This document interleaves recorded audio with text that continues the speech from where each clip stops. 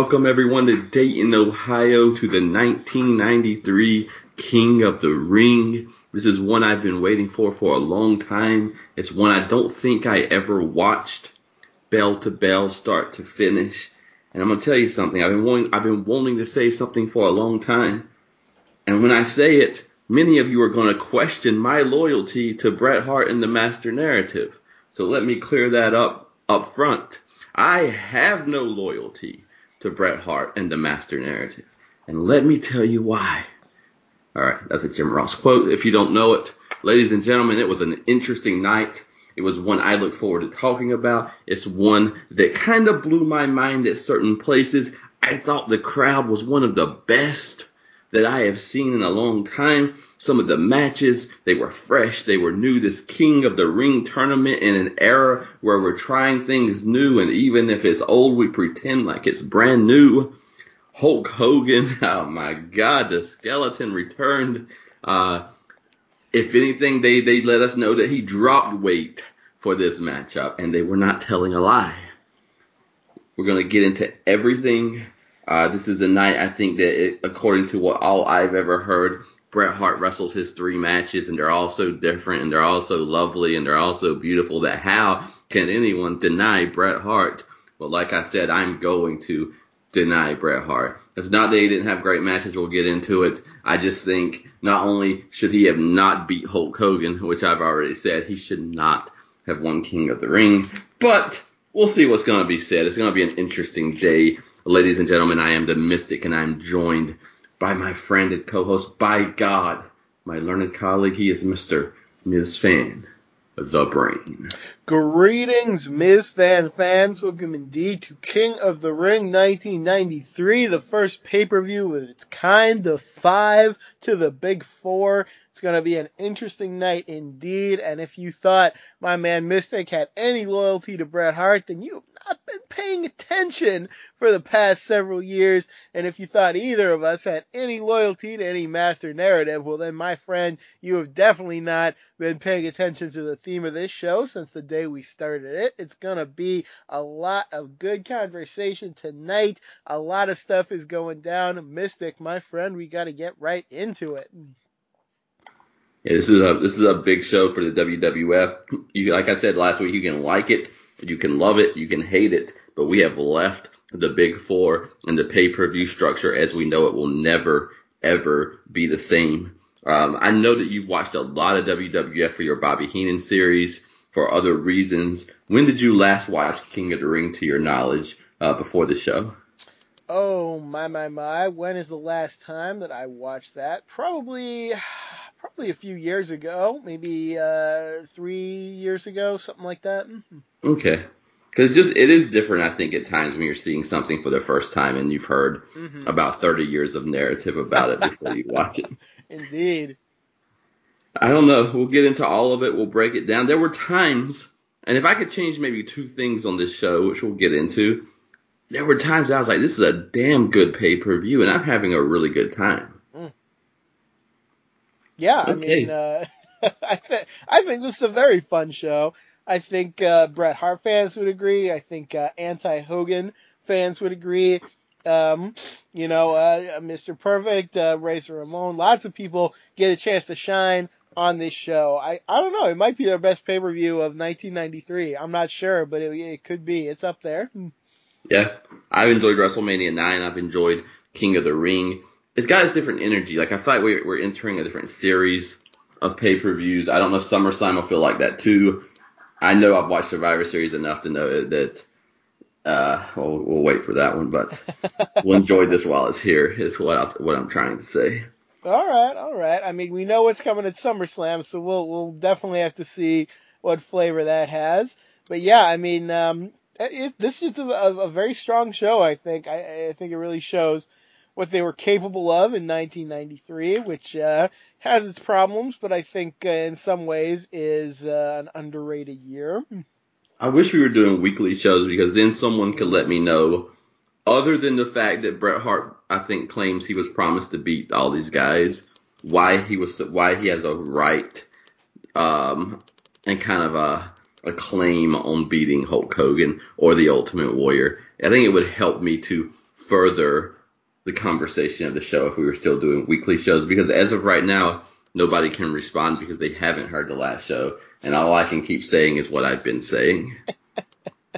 I mean, eventually, people will hear this show, so if you do want to sound off on Twitter, I'm at SpectralJet, in LOP forums, in the comments. I'm sure we will return to this conversation more than once, so feel free I to believe share this is the anyway. night that Bret Hart arrives at the arena, and Bret Hart, like Jerry Lawler, who we'll talk about later, is an artist, so he finds a whiteboard or a chalkboard or whatever the hell's back there, and he draws a picture of Brutus Beefcake's face in Hulk Hogan's ass, and then has some kind of statement about be careful because like the turning the screws in his face.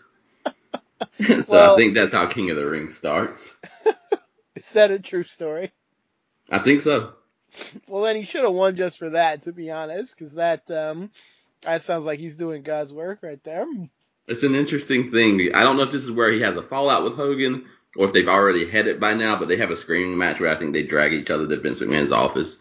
A bunch of other shenanigans. I'm so tired of it that I didn't look it up, so I don't really care, because if I had watched these and I was like, by God, Bret Hart should have beat Hulk Hogan, I would have looked it up. But like, if I didn't know he was supposed to, other than the fact that he's being pushed by the WWF, what is the organic reason that you say this man has to be the world champion and he has to beat Hulk Hogan? It's a good question. I mean, I'm mixed here because at times I have thought that Hogan should have put Bret over, maybe just for the fact that he probably should have put anybody over who was going to actually be a long-term prospect. Maybe they thought Yokozuna was going to be that, so, fair play if that's the case. I don't know, yeah. It's Hogan, so I'm not going to sit here and maybe defend the fact that he didn't want to put Bret over, but I think there are some weaknesses to argument as well. I used to think myself that like, well, of Sure. course, it's a crime that he didn't do it because Bret Hart was the next guy up. But I think anybody could have been the next guy up. And, Bret Hart's not burning buildings down. And I've watched enough to say this. And I never would have said this. When I have been thinking about doing my Lex Luger argument, I always start with Diesel because, like, I know for a fact that Diesel got a title ring he did not deserve. But Bret Hart's title reign, if there is a bar that has to be cleared that Lex Luger could not clear, but Bret Hart did and Diesel did, I want to know what that bar is. Yeah, I mean, the fact is nobody's in a position to really follow Hogan at this point. Not skeleton Hogan, but prime Hogan. Nobody is really near that level of crowd connection. Certainly not on the level of drawing power, of popularity. So I don't know. I guess the question is, do you have Hogan put over more people to try to make that happen, or do you acknowledge that it's just not there yet and go about your merry way? I don't know what the best answer would have been. I don't think Hogan's going to put over anybody. I think he put over Yoko because he thought, on the chance that I come back to WWF, I get my win back from Yoko. Uh-huh. And I'm going to say, I have never heard this, but I promise you, he wanted Eric Bischoff to sign Yokozuna at some point. Can we just say that that's true? I can't imagine that it's not, so yes, I'm with you. So I just don't know. My question for people, because all my life I've, like this crime of not, and I've always thought too, like Bret Hart putting himself over by winning King of the Ring is a better win in a way, because Bret Hart is not, like, I don't know who the fans would even cheer. Maybe it depends on where you're at, but, if Bret Hart beat Hulk Hogan, but the fans cheered Hulk Hogan, that's not doing much for this babyface run. So, like, who knows what would have happened, but Bret Hart winning a tournament is a little more Bret Hart, and we're going to get into Bret Hart narratives because I know I'm probably going to be by myself in this, but that final matchup for me was not what I've been sold my whole life. Dear God, that was not it for me. Interesting. I think we will have some differences there, but we That's will fair. talk about it as we go along. I don't know. It's an interesting point you bring up because, yeah, in practical terms, I don't know. These fans really might have cheered Hogan over Bret. They could have even booed Bret for for beating Hogan, and you're right, that doesn't do him any favors. So, I don't know. Where does that leave us? You're definitely having me rethink this further. I was already kind of shaky on it, and now you're sort of dragging me over to your side on this one. So, Yeah, I don't know. Interesting. We'll see here. Yeah, as I've always said, if it's 94 Bret, then it's a different conversation because he's the most popular guy in the company and it's not close. I think part of it's Owen Hart. I think we have to give him credit when we get there. I think Owen heats Bret Hart up a bit with that feud because it's a good one. Quite a bit, I would But think. Bret's a different guy if I remember right in 94. But right now, he has no claim over anyone else. My big question would be, I think if I'm booking this, Mr. Perfect wins King of the Ring. And then you got yourself like a Bret Hart, Mr. Perfect blow-off match in the future whenever you want it. Yeah, that's a good point. Because Bret's got one. You give Mr. Perfect a win. And, I mean, you know how I feel about Mr. Perfect. I love Mr. Perfect. So if he had been King of the Ring, that would have been very much in my wheelhouse. I would have been all about it. And I don't know if it would have hurt Bret Hart at all. So it's a good point to think about. Yeah, the King of the Ring I would have done a lot differently. But then this is the last thing I'll say, disparaging Bret Hart, because I think the Razor match is good. I think the Perfect match is great. So I have a lot of things to say on that. But the man has just been the world champion.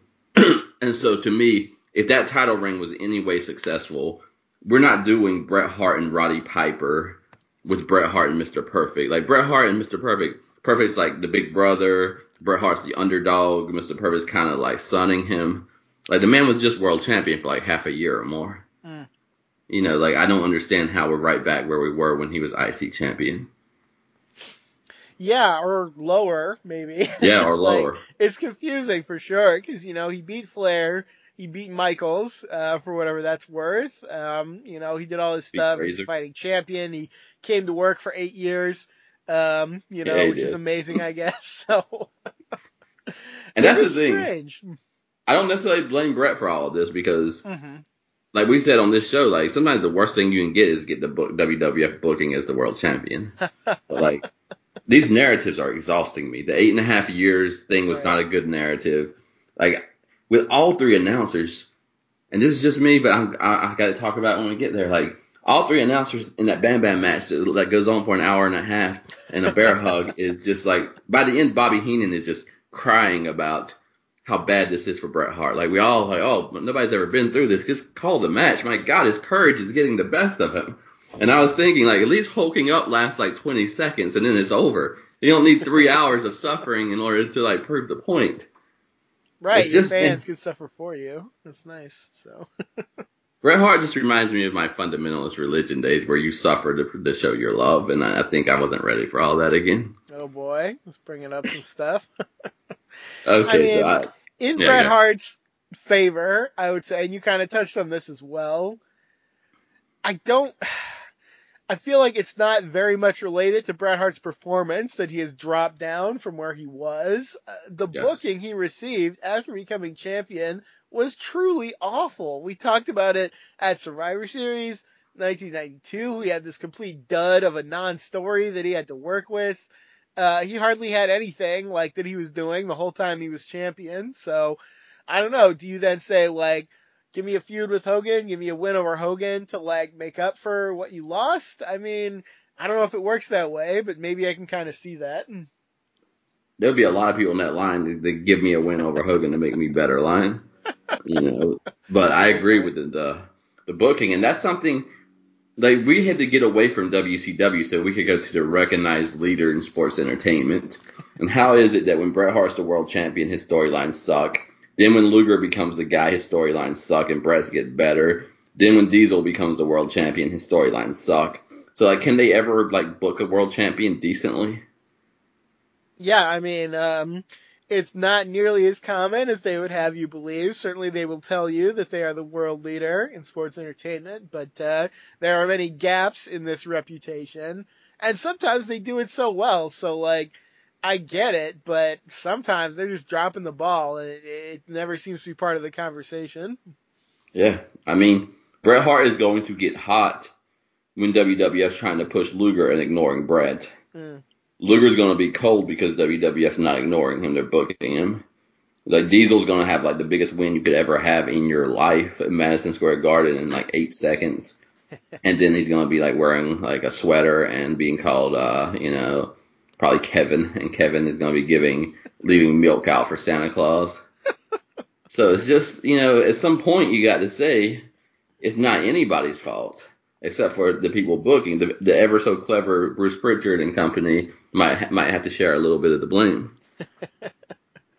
But don't expect them to say so. My God. So, yeah. All right, I apologize to anyone who's turning on King of the Ring is doing it to hear a completely different narrative than I have saddled us with. So we're going to erase that for a bit and jump into this real time.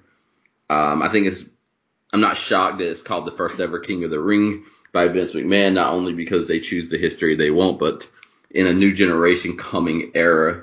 I don't know why they would talk about 10 years of King of the Rings that were just on house shows. So this is all fresh, all new. Whoever wins it is the first King of the Ring.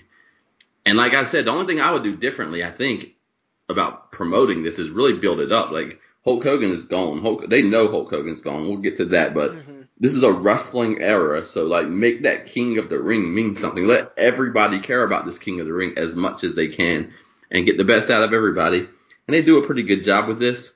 But that's kind of where we're at, this fresh event post Hulk Hogan in a way, because it will go on last. I feel like we've been post Hulk Hogan like a few times now, and it never takes. After this, it's finally going to take for a while.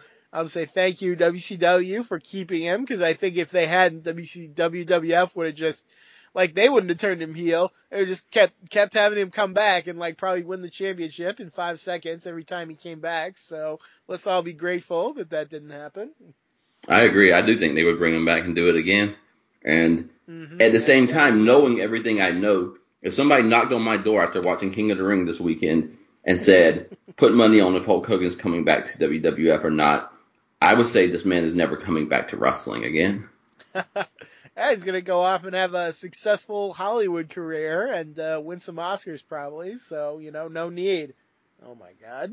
One would argue that the performance that Hulk Hogan puts on, he put everybody not named Hulk Hogan over when he walked out the door. Maybe. I don't know. We'll see what I think about that when I get there. I've never seen such a... This is a one out of whatever number you want to go to, but man, that sunburnt skeleton is just a figure with Jimmy Hart in the jacket. We'll get there, but man, that's a specific Hulk Hogan that we're dealing with here. You won't see that Hulk Hogan again, not quite. As a child, now I know why I thought Luger was going to the last round, because he is in the far bracket from Bret Hart. That is why I thought that. All right, sure. No, I mean, I get it. Okay, so we got a lively crowd. We got Jim Ross, Randy Savage, and Bobby Heenan on commentary. And we're going to kick off with match 1 of the King of the Ring. It is Razor Ramon versus Bret the Hitman Hart. I'll just say about that commentary booth, they're not perfect, but I kind of enjoy them. And I'm also grateful that we are not yet inflicted by Jerry Lawler. I thought the best man in the booth on this night was Randy Savage. And I've not said that. Interesting. I don't know. Maybe we'll have to talk about some Randy Savage quotes. I think he was trying to make this matter in a way that I think Heenan and Jim Ross were missing their cues with one another at times. It's possible. Randy Savage, he wants to put over Bret Hart so bad, and he'll never really get the chance. So this is what we got here.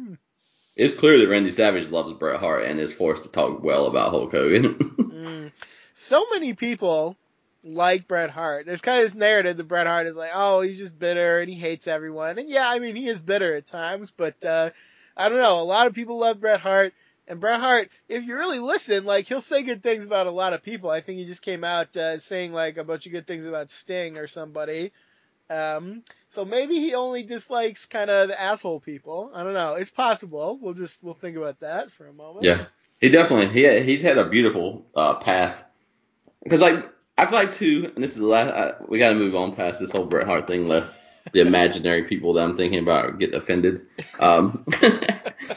I say, if you listen to this show and you expect us to have normal takes, then I don't know where you've been for the last several years. That's fair. Last almost a decade, so I think that's okay. I feel like if Bret Hart, because the narrative is always Bret Hart is rightfully pissed that Hulk Hogan won't put him over, whether Hogan ever said he would or not, because like I said, there's a whole story behind that. But the thing is, Bret Hart being pissed off that Hogan is not putting him over is also Bret Hart being pissed off that Hulk Hogan is putting over Yokozuna. And I feel like if that was someone other than Bret Hart, there would be some commentary on why is that person pissed off that Hulk Hogan's putting over Yokozuna. I mean, it's a fair point. My only counter to that is I think we all know Yokozuna is not, and I mentioned this before, is not like the long-term guy for the WWF. And if not Bret Hart, I don't know who else is, So I don't think realistically it's going to be Mr. Perfect. I love him, but, he's kind of older. He's kind of got the injuries, he's going to be gone soon. We know. So if not him, then who? So I don't know. If you get on the idea that Hogan should have put over the next guy up, I guess I could see it, but that's just not guaranteed. That's not necessarily going to happen in wrestling. No, I love your analysis because I think right there is the end of any disagreement because the people that are going to disagree with me are going to believe Hulk Hogan should have put over the next man up. And that's fair. But my rebuttal would be, I don't know who the next man up was. Because to me, I don't know why it's Bret Hart more than anybody else in the company. Right. I mean, I only say Bret Hart as the default because, can you give me somebody better positioned than Bret Hart to do it? Well, position, this is my argument, though. If it's not an organic run, right, and I'm Hulk Hogan, I'm going to say, fuck that. I'm not going to do that. Even the Ultimate Warrior, to me, there's much more reason to put over the Ultimate Warrior at WrestleMania 6 than Bret Hart in 93. I can see that. I almost wonder now, if Bret Hart had not been champion before, where would his popularity have been at this time? I honestly think it probably would have been a lot higher. So you have to wonder about that. And that's back to what we were saying about because the WWF only wants babyface world champions, and so that's what they do well. So supposedly, right? I'm thinking like Ric Flair was the NWA's champion for like a decade or more. So it'd be like if the NWA gave Flair all those title reigns, but all those title reigns sucked. Right. And the weird thing is they did such a better job of booking Flair as champion with the Savage feud and everything. So, and it's the Hogan. Like Hogan was really hot, and we can say like Hogan himself said that he got tired of it and stuff. So part of this is on Hogan, but the Hogan booking started sucking too. Oh yeah, well Hogan himself started sucking, but yeah, you're right. Like they didn't even book him well towards the end. I don't even want to get back into the whirlwind mess of like Hogan blaming WWF and WWF blaming Hogan for like everything going wrong, Rumble 92, just like that whole mess. Let's not even talk about that again. I'm just trying to figure out, other than the really hot era that we started, like when are they going to get it right? Is it going to be when like they're forced to push Steve Austin, who they don't even think is a talent? Like when are they going to get this thing right? Yeah, I mean that's pretty much it, I think. And even then, we're gonna have a close look at that mid card because I think there are probably a lot of problems going on there that Austin made up for. Yeah, and we got Vince Russo, who that means Austin can't get a title reign more than like 6 weeks or something as well. So it's mind blowing. But this is why we do the show, because in real time as we're talking, I am like seeing things differently than how I've seen it, because I've always assumed that they just do decent job. Like I've always coveted the WWF title because I was a Lex Luger fan, and obviously his whole career is judged by the fact that he didn't get it. But then listen to Kevin Nash talk about how he feels about how he was booked in his title reign, and he's correct on what he says for once. And then look at this Bret Hart stuff. Look at the last half of Hulk Hogan. Look at the Randy Savage world title reign where he's wrestling the Ultimate Warrior in that horrible, horrible attempt at a rematch. They got to get something right once in a while just to kind of balance this thing out. I don't know. We'll see. I don't think they got everything wrong, in this period or anything. So it's a mixed bag is what it is. You can't just say it was all bad. Although sometimes maybe it will be all bad. We'll have to see. Well, I mean babyface world champions. Oh, sure. Yeah. I mean, for that, it's few and far between, I think. I don't know. There's a lot I don't know of the coming years, so we're going to have to look carefully at what happens there. Is the best title reign in the early 90s, at least one of them, were the best title reigns Ric Flair and Yokozuna? Oh, I mean, I'd have to think about it, but my gut says yes, so. That's highly ironic. Yeah. Vince McMahon still at this time thinks we can't have a heel world champion. Man, heel world champions are great. That's what I prefer. They should just get off their butts and, realize that it's better and just go with it. Maybe the Brett, because I haven't watched a lot of '94, but I think the Brett versus his family versus Bob Backlund has to be really good because Owen Hart's phenomenal, Bob Backlund's phenomenal, and the feuds are actually feuds, Yeah. where there's heat in the feuds, which is always nice. If a babyface doesn't get feuds with heat, then you just sit around crying because there's a bear hug that might break the guy in half for like a half hour. What? Oh. I have such a different impression of that match, but I know what you're talking about, though, so I can totally see where you're coming from. I look forward to hearing it because, like, I like the narrative. Oh, Brett wrestled 3 completely different matches. It was mind blowing. Like, I would rather have experienced the narrative than to have my own. So, like, I'm happy to hear, other opinions here. It would be nice to experience the narrative sometimes. It doesn't happen too much, so. I love this crowd because there's not a crowd like today where they're just booing the baby faces and cheering the heels. But like Razor Ramon, Lex Luger, and others have a contingent of fans, and I think they wanted it to have perfect boot the whole time, until the handshake at the end, but they didn't go with that either. So No. these fans liked who they liked. Yeah, man, and I'm about that. But the crowd is they're really on point in general because Razor comes out and they're chanting 1, 2, 3 at him almost right Yep. away, and that just happened, I think, just like a couple weeks ago. So that just tells you the success of that story and how invested this crowd is, and I'm very happy about both those things. Bobby Heenan keeps reminding us that Randy Savage started that chant, so I don't know if that's for any reason or if we're still flirting with another Razor Savage feud, but we keep getting that feud coming from Randy Savage or that chant. Yeah, I mean, I feel like Savage at all times is trying to like get a feud started with somebody. Like, I think he's just so obviously itching to not be in that commentary booth. Yeah. So I'm not even surprised at all. Yeah, so Razor, there's a giant banner for Razor, and that banner, there's like 7 banners that group has, and they keep changing them out. There's a Props Pro to them. Luger, Yeah. Pro Luger, Pro Razor, Pro Bobby Heenan banners throughout the night. It's a beautiful combination. Oh my god. Those fans are close to my heart. I think I can't remember Royal Rumble anymore, but I think I might have liked this match better. I think I did like this a little better. I think these two are amazingly on their best form around this time. You got Razor, and we've talked about how cool he is and how just like effortlessly good in the ring he is, and they got to turn him face. I think we are very close to that face turn because he is getting very popular with the crowd. Yeah, watch when he puts that short clothesline on Bret Hart. Listen to the crowd after that. Yes, absolutely. Maybe Savage overdid it at times, but I did like playing up the 15-minute time limit and how that can go awry. Well, they want you to know what's going to happen in this Luger Tatanka match that we have coming up soon. Yeah, I cannot help but think that, like many things, the negative little side rule that they never use only comes into play when Lex Luger comes out.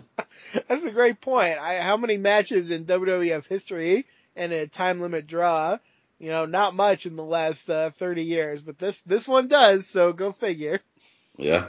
I really liked it towards the end when Bret Hart really turns it up, makes his comeback.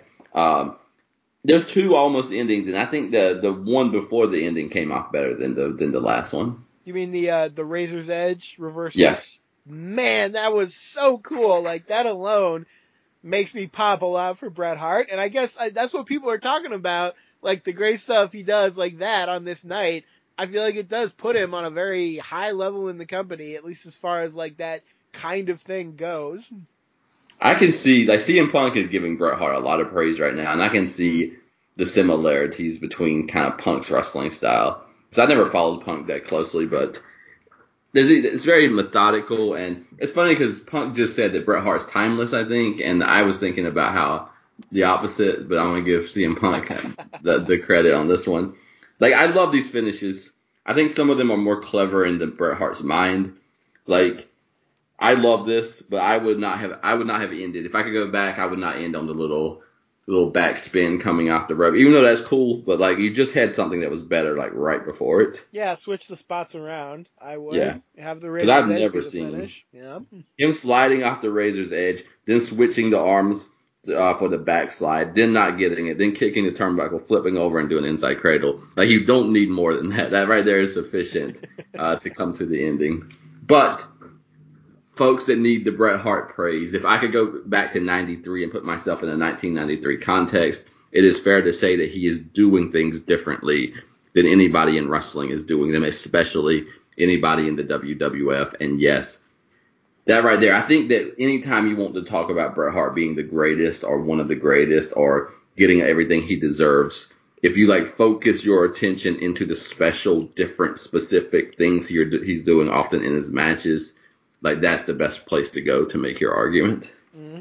I think Bret Hart, certainly one of his strengths is that you can go back and watch his matches and you can really notice how much effort he puts into making them different. You know, he's got his 5 moves that he always does. He's got his certain strategies, but there's definitely a level of attention to detail, especially in the finishes, that you don't see with your, Hulk up, big boot, leg drop types. So I definitely give credit to that. Yeah, and that's where he gets his most unique claim to be the guy that is replacing Hulk Hogan, because he is the guy that is the most different. Like even Randy Savage, that elbow means a lot. Like that top rope elbow is kind of the thing. And even though Bret Hart has the sharpshooter, like we're not going to see the sharpshooter. I don't know if we're even going to see it applied tonight. Yeah, definitely not winning any matches, I don't think. Yeah. So, yeah, no, it's a great point. Like, who does that? So I think... Well, of course, he can't put the sharpshooter on anybody, so, that's why. That's true. Razor's got long legs, Batman's got big legs, and Mr. Perfect, he's just so slick, He has perfect legs. You can't apply it to perfect legs. You just can't. Yeah, old Stinger can put the Scorpion Deathlock on anything that moves, but, I feel like Sting has kind of like a bullheaded ignorance of who he should or shouldn't put that on, so it just works out for him. I always thought if Sting learned to sit down in that hold, like the whole world would be in trouble. Yeah, with Bret Hart out here praising Sting, you'd think he would at least have taught him when he went over to WCW how to put it on right, but oh well, what can you do? This is the interesting thing about life, about personalities, about characters. I think anything that would make me hate Bret Hart, like, oh, he's so this and that about his statements, like, it's also why you would love Bret Hart. So, like, how do you separate them? Because I think there's a lot of people who would not have the guts, whether it's SummerSlam 92, whether it's the Piper match, whether it's 3 matches on this night. Like, who's got the guts to come out here and win all these matches in such ways? Like, no matter what, you want to be smart and you love wrestling, you love the craft. The fans are probably going to pop for you more if you just put these heels in the sharpshooter and make them give up. Yeah, that's true. So I don't know. Maybe he was overthinking it. There's an argument for that. But I think if that was his strategy, then people would not be calling him timeless in 2021. So I don't know if he was like forward thinking or he's just trying to be smarter or what. I don't know, but I feel like it worked out for him in the end. Yeah, I think he's just got a confidence in what he does. And again, like I've always said, if I'm WWF, I always will consider putting the belt on him because I don't think anybody's going to take my title more seriously than Bret Hart. Right. Yeah, totally. So big win for Bret Hart. Really good matchup. And again, great way to kick off King of the Ring. Especially he's pissed off, so maybe he channeled that in a good way. I guess that's something you could say. Maybe if it's Shawn Michaels, he would come out and just like screw the whole thing up, even though he's going to win it because he's mad because he's not beating Hulk Hogan. But Bret Hart's pissed off in the back and raising hell back there, but he's coming out and applying himself and putting himself, in the best matches he can put on. Yeah, professional as hell. I think we talked about how Bret Hart is a pretty unshakable earth type, and that often does benefit you because certainly I think if he tanked this night, if he gave a bad performance, who knows if he would even actually get back to that higher point. So he's definitely playing to his strengths here. That's another bias that I want to just check because I think as someone who is more air and energy and all of that, like I can sit there and watch Bret Hart do these things that he does all night long, and I can, from my intellect, talk about how great it is. But from an energy level, I might struggle because I feel like my energy is opposite of what his energy and what he's doing, especially when we get to that wonderful final matchup. But I think it's harder. It blows my mind that I'm such a Bobby Roode fan, such a Nick Aldis fan because they're all Earth. Mm-hmm. But like I do think sometimes like that's not gonna be my favorite thing. Like I'm gonna enjoy Bryan Danielson more than CM Punk without making that choice. Like I don't choose to like Bryan Danielson more than CM Punk, but like the energy is just different for me. Not the fan response because CM Punk fan responses are amazing, but there's something about the energy for me that's just different. Yeah, no, it's more about your felt sense, which we don't talk about as much as we used to, than kind of your intellectual sense. So I understand it, and I think if you're going to criticize Bret Hart, probably the most fair criticism you can give is that you will just usually not see. You won't be swept away by Bret Hart the way you will by maybe kind of these more larger than life, like more flashy type guys. So I don't know. It's an interesting thing to think about, though. You would think that would make the Young Bucks my favorites. Well, this is why we live in real life where things are not, either one or two. It's not a binary Right. existence. There are levels and layers and many other things. So, Very fair. Oh Lord, help us. Okay. Oh my God, I did not realize we were in the thick of the Mr. Hughes stealing the urn from the Undertaker. we are, yeah. I don't know if this pays off at SummerSlam or if this just resolves itself on TV. But we do see the clip. Mr. Hughes, this strange man who never bought wrestling gear in his life and never took off his hat or his glasses. Why, my God, he's working for Harvey Whippleman and he stole the Undertaker's urn. So, I don't know. Make of that what you will. But I believe he is the first guy to attempt this and definitely not the last. Yeah, it's wild. It's a big thing because the hints have been there about the urn, but it's starting to become an explicit player, I think, in the angles now. For sure. What is it with Undertaker and, like, I feel like he ends up like there are barely any managers left in this era, and any manager that's left, I feel like they have to go after the Undertaker because we've got Whippleman here, and we'll have like the $1 Million Corporation later, and Mm. I swear there are more. I was just thinking of them, but I don't know. It just feels like Undertaker will end up fighting not one guy, but like 10 guys often in his career. I think partly that is when you give a guy nothing but monsters, there's probably going to be a manager attached to the monster. That's true. Yes.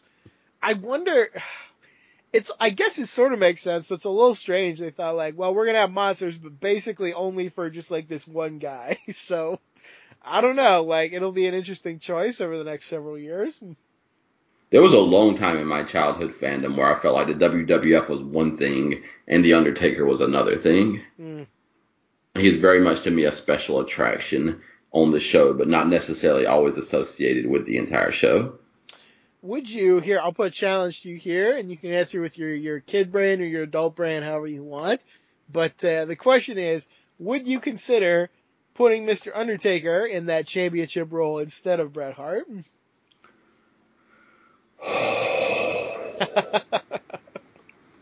Here's the thing. It's hard. All right, so to me, Lex Luger versus Yokozuna at SummerSlam in the building is hot. The buy rate's not great, but in the building is hot. Yes. Bret Hart and Yoko SummerSlam or WrestleMania 10 in the building is hot, but like the hottest feud between SummerSlam and WrestleMania is Undertaker and Yokozuna by Mm. far. Like the fans don't even care about Luger getting his shot at Survivor Series. They're all into the Undertaker. And oh my God, what was it? I can't remember now, but somewhere I think early in this year, maybe I'm misremembering, but somewhere either in this year or next year, but I'm thinking this year, Undertaker worked Yokozuna on a house show. Mm. And I don't know if they sold out or something, but it did ridiculous numbers compared to anything else they were doing at the time. Interesting. So it's not without merit. The hardest thing to think about, I think, always with Undertaker is before he solidified with his streak, Mm-hmm. which kind of just gives him longevity. Do you just say forget everything and just push this guy? Do you keep him in his lore building, area? I don't know. Maybe you can do both. Maybe Yeah. that's too much, but I just want to throw it out there. It's interesting. Maybe it's moot because at the Rumble he will die and be gone for a while. So maybe he wouldn't have been available regardless. But he's a guy you'd think he'd be right in the conversation. But like you said, it's like he's almost not in the company. Like he's doing something else somehow. He's not on this show, is he? Nope. So yeah, like he's sort of like in his own little Undertaker universe somewhere. So it's just strange to think of. I think Bruce Pritchard has said that even though he beat Hogan for the belt, during this whole era, Vince McMahon did not see him as a world champion. Well, that bears out in reality, so, It does, and that's what I was going to say. I think it does bear out. But I will tell you who would be a better world champion than Diesel, and that is Bret Hart, Lex Luger, The Undertaker, any of them. So, you can't really go wrong, and that's the whole point. Like, even, we'll get to Luger, but Luger's getting a very good response by the end of that matchup. He is, yeah. So, like, I don't think anybody has a claim. Like, Bret Hart's only claim right now is that, he did not look like he takes steroids, so they made him world champion. And, like, that's just an honest take at this time.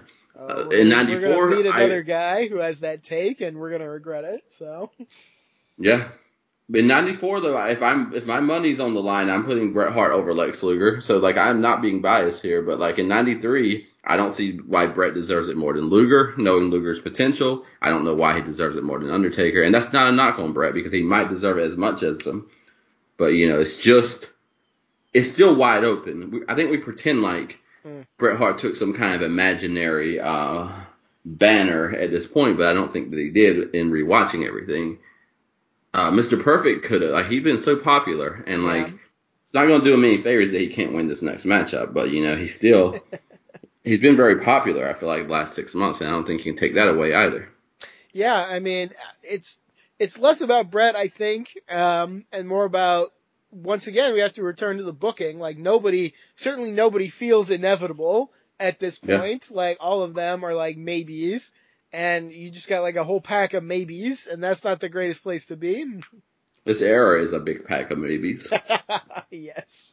So, Mr. Hughes, and it is interesting because I was like, what's going to happen? Because to kick off Mr. Hughes in Perfect, we get a Undertaker Mr. Hughes video package. So that's kind of how we go into this matchup. Bobby Heenan almost calls Jim Ross Monsoon, and he says, "You're not Monsoon, but you look like him." That made me a little sad. Yeah. I feel like Heenan would rather be out here with Monsoon, not disliking JR or anything. I just think always in his life he would have rather been out there with Monsoon. So yeah. I don't know when Bobby Heenan decided that he couldn't stay, but he's starting to feel like he's got one foot out the door at this point. It's got to be feeling that way. And so, they were just so good together. And Jim Ross, especially at this time, all Jim Ross knows how to do is call the action. And the minute they start trying to do like personality stuff, he just like goes quiet, like he's not there. Is this the night where he calls out Luger's GPA, right?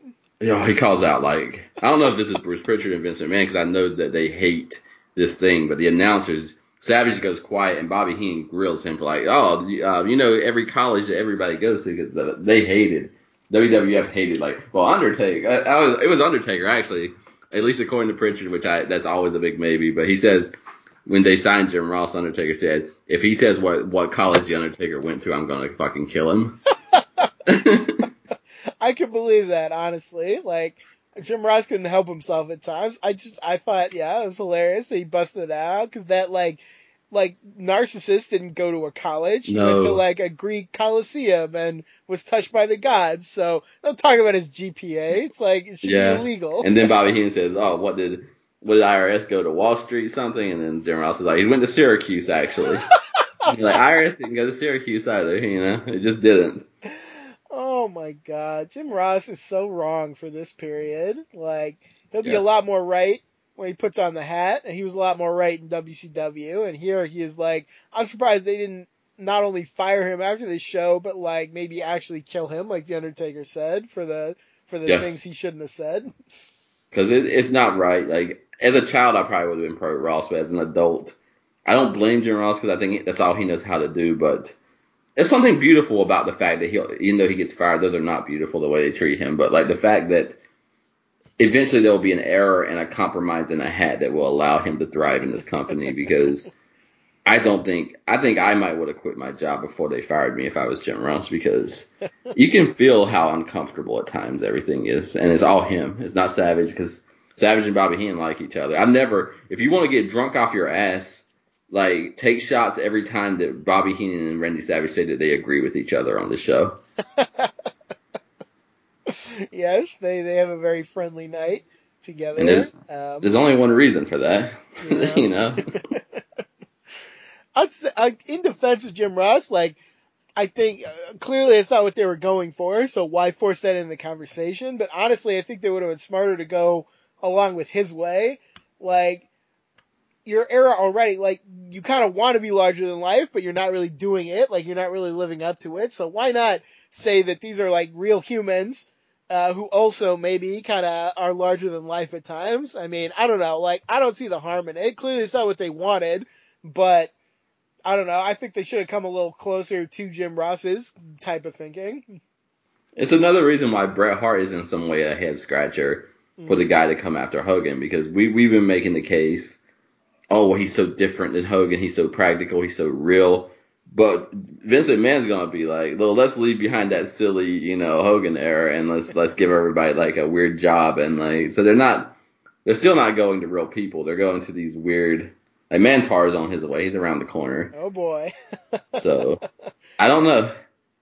But yeah, Jim Ross, like you said, it might be better, especially if you are going with Bret Hart, because Bret Hart would be the leader of an era where people would, like, just like going to college, like, it's no different Bret Hart being in the dungeon and mentioning that, like, his life with Stu Hart and all of that every time he's out there. Right. Like, I don't know why in this era of weird jobs, you know, your normal Bret Hart guy is going to be the number one guy. I'll just say I'm amazed that they never gave the Hitman, like, a gun to walk to the ring with. Yes. To be like, oh, you're the Hitman. Like, you should be shooting people. So, you know, I don't know. I'll just be glad that didn't happen.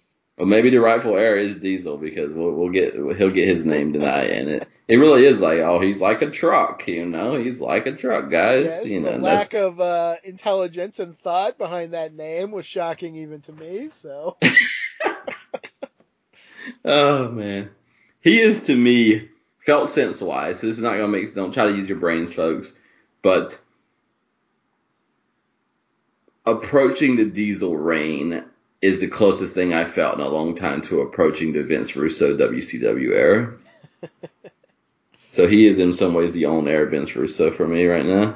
Oh wow, that's nothing really compares to that WCW Vince Russo era, I don't think. But as far as looking ahead to something that you know is going to be bad, that's going to be bad enough that the whole company is going to feel bad, I am with you there. It's going to be weird because we moved at that time, and it's weird that up until about 1999, I felt like the entire world moved within my single wrestling narrative of the world, and now since then, nothing has ever moved with me again. But like, we moved our house, so like we picked up our house and moved it from one city to another, and we couldn't move in, so we were in a transitional house. And the transitional house happened at the same time that Diesel happened and 94 happened. And we didn't have cable. We had like 2 channels where you had to like hold the antenna to see like half a screen. Oof. And like, I have never known my whole life, and I will finally know, like, how much of what I looked at the screen looked black and white and faded because of the screen, and how much because of Diesel. Like, I honest to God don't know that answer, because Diesel brought in a black and white era, like legit brought that. That was his colors, you know. And then my TV was black and white and snowy, so, you know, I don't know which one it was, and I will finally find out after all these years and in just a little bit of time. It'll be interesting to see how much color Diesel does suck out of the room, because that certainly seems like it's going to be his legacy here. It blew my mind. We got some stuff. We'll get to it. Old Diesel makes his debut, folks. So we're not out in the wild right now. We are actually on point. We are. A lot of denim from Mr. Diesel coming. Oh yeah. Okay, Mr. Hughes is going to try to keep this push he's got going. He's got Mr. Perfect. I love that running arm drag. Mr. Hughes is running and leaping and getting an arm drag put on him, and it's just a lovely thing. And then Perfect does that push-off drop kick after it. beautiful. I feel like Mr. Hughes has like a very negative reputation, but I don't really get that. Like he's not the best I ever saw, but he's a big guy. He's kind of interesting. So like I said, he's always wearing like all this stuff you're not supposed to wear in wrestling. He's always frowning. He looks so mad. He's a big guy. He can move around all right. I don't know. I have a weird appreciation for Mr. Hughes, at least as far as it goes. I've always thought he was solid. It's also, Yeah. WWF just spent a year booking the NWA champion Ric Flair. Now that he's gone, they got the former champion Lex Luger and his bodyguard in main angles now, so that's also fun. Wait, who's Lex Luger's bodyguard? Mr. Hughes was Lex Luger's bodyguard for his entire world title reign. I forgot about that. You're right. Oh my goodness, look at that. They just need Harley to pop up, and they got the whole trio. The time is now. Yes. Oh my god. Yeah, he come in King of the Ring. He ought to have come in and beat up Jerry Lawler after Jerry Lawler beat up Bret Hart. That would have been something. I would have been happy about it. Bring Vader with you and change everything. So have all those kings that never won King of the Ring all come out and just confuse the hell out of everybody. I'm just gonna ask this a second. I know it's 1993 and like nobody's really watching wrestling anymore anyway. But man, if you sat me down and you're like, oh, you can watch like Skeleton Hulk Hogan and this guy Bret Hart who never gets any good booking, or you can switch over and watch Vader. Like, are you kidding me? Yes. Like, what's the competition? Like, ask me a real question. So, I don't know. WCW, I think, is like running ahead, far ahead of the WWF at this time. I agree with you, and I agreed with you as a child, but I will say in defense of the other side, they are getting ready to blow up that boat in the WCW. Oh, well, okay, fair point. There's some silly stuff there, but still, like, you're gonna get the dumb stuff anyway, so why not get past that and watch freaking Vader instead of whatever's going on over here, so, man. We're gonna see it when it, like, doesn't matter, but, like, 1993 Vader versus Yokozuna, can you even think about that? Yeah.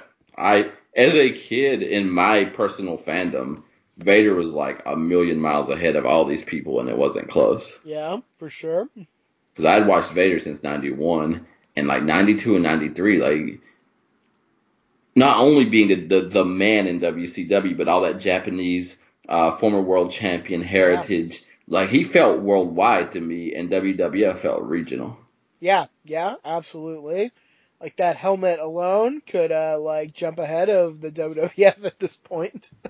Yeah, and then Sid came, and they became the masters of the powerbomb, and then, what's his name? Is it 93? The old Shockmaster's about to come through the wall as well. Yeah, you're right. So there's some dumb stuff happening. Man, this is why, and I feel like I'm sympathizing with Child Mystic, but why at a time like this, when the WWF is like weak and like kind of stupid and like they're having problems, why oh why did WCW try to follow them? Yes. Like, what a time to strike and like put on a great product, but instead it's like, oh, we should do like really dumb gimmicks too. The Shockmaster is our biggest star now, so Jesus. I may be wrong, but I think I heard that some of them videos, like that Beast thing, may have been TBS people, but I may be wrong about that. Maybe. I don't know. You can't blame the Shockmaster for TBS, so. That Shockmaster thing, I actually watched that a few weeks ago, and it's kind of fun. Like, I like all the people breaking character. I'm not usually a fan of that, but my God, that's. Here's an argument you've never heard, folks, because this is what we give you on the show. Shockmaster coming through the wall and falling down was not nearly as bad as the promo that was going on before it happened.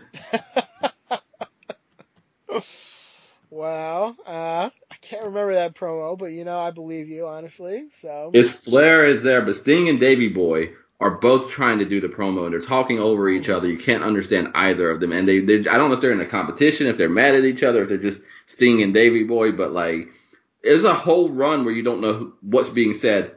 It's like, the whole thing is just out of control, and then at least Shockmaster focuses everybody when he comes stumbling through the wall. I just got a twist in my gut when you said Sting and Davey Boy. We're trying to kind of carry that promo segment. So, yeah, bring on the Shockmaster, man.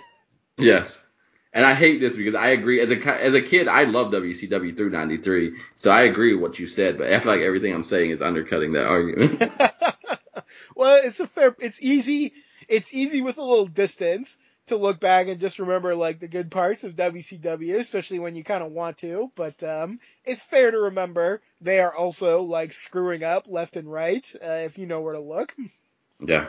It's also fair to say that in a world where there's going to be a fairly lackluster Survivor Series, WCW will be getting ready to have the Flair Vader match. Man, I gotta watch that show again, I guess, because I guess maybe I think I know what you're talking about, but all I can think of is like Undertaker and Yokozuna in that match and just like having a great time with that.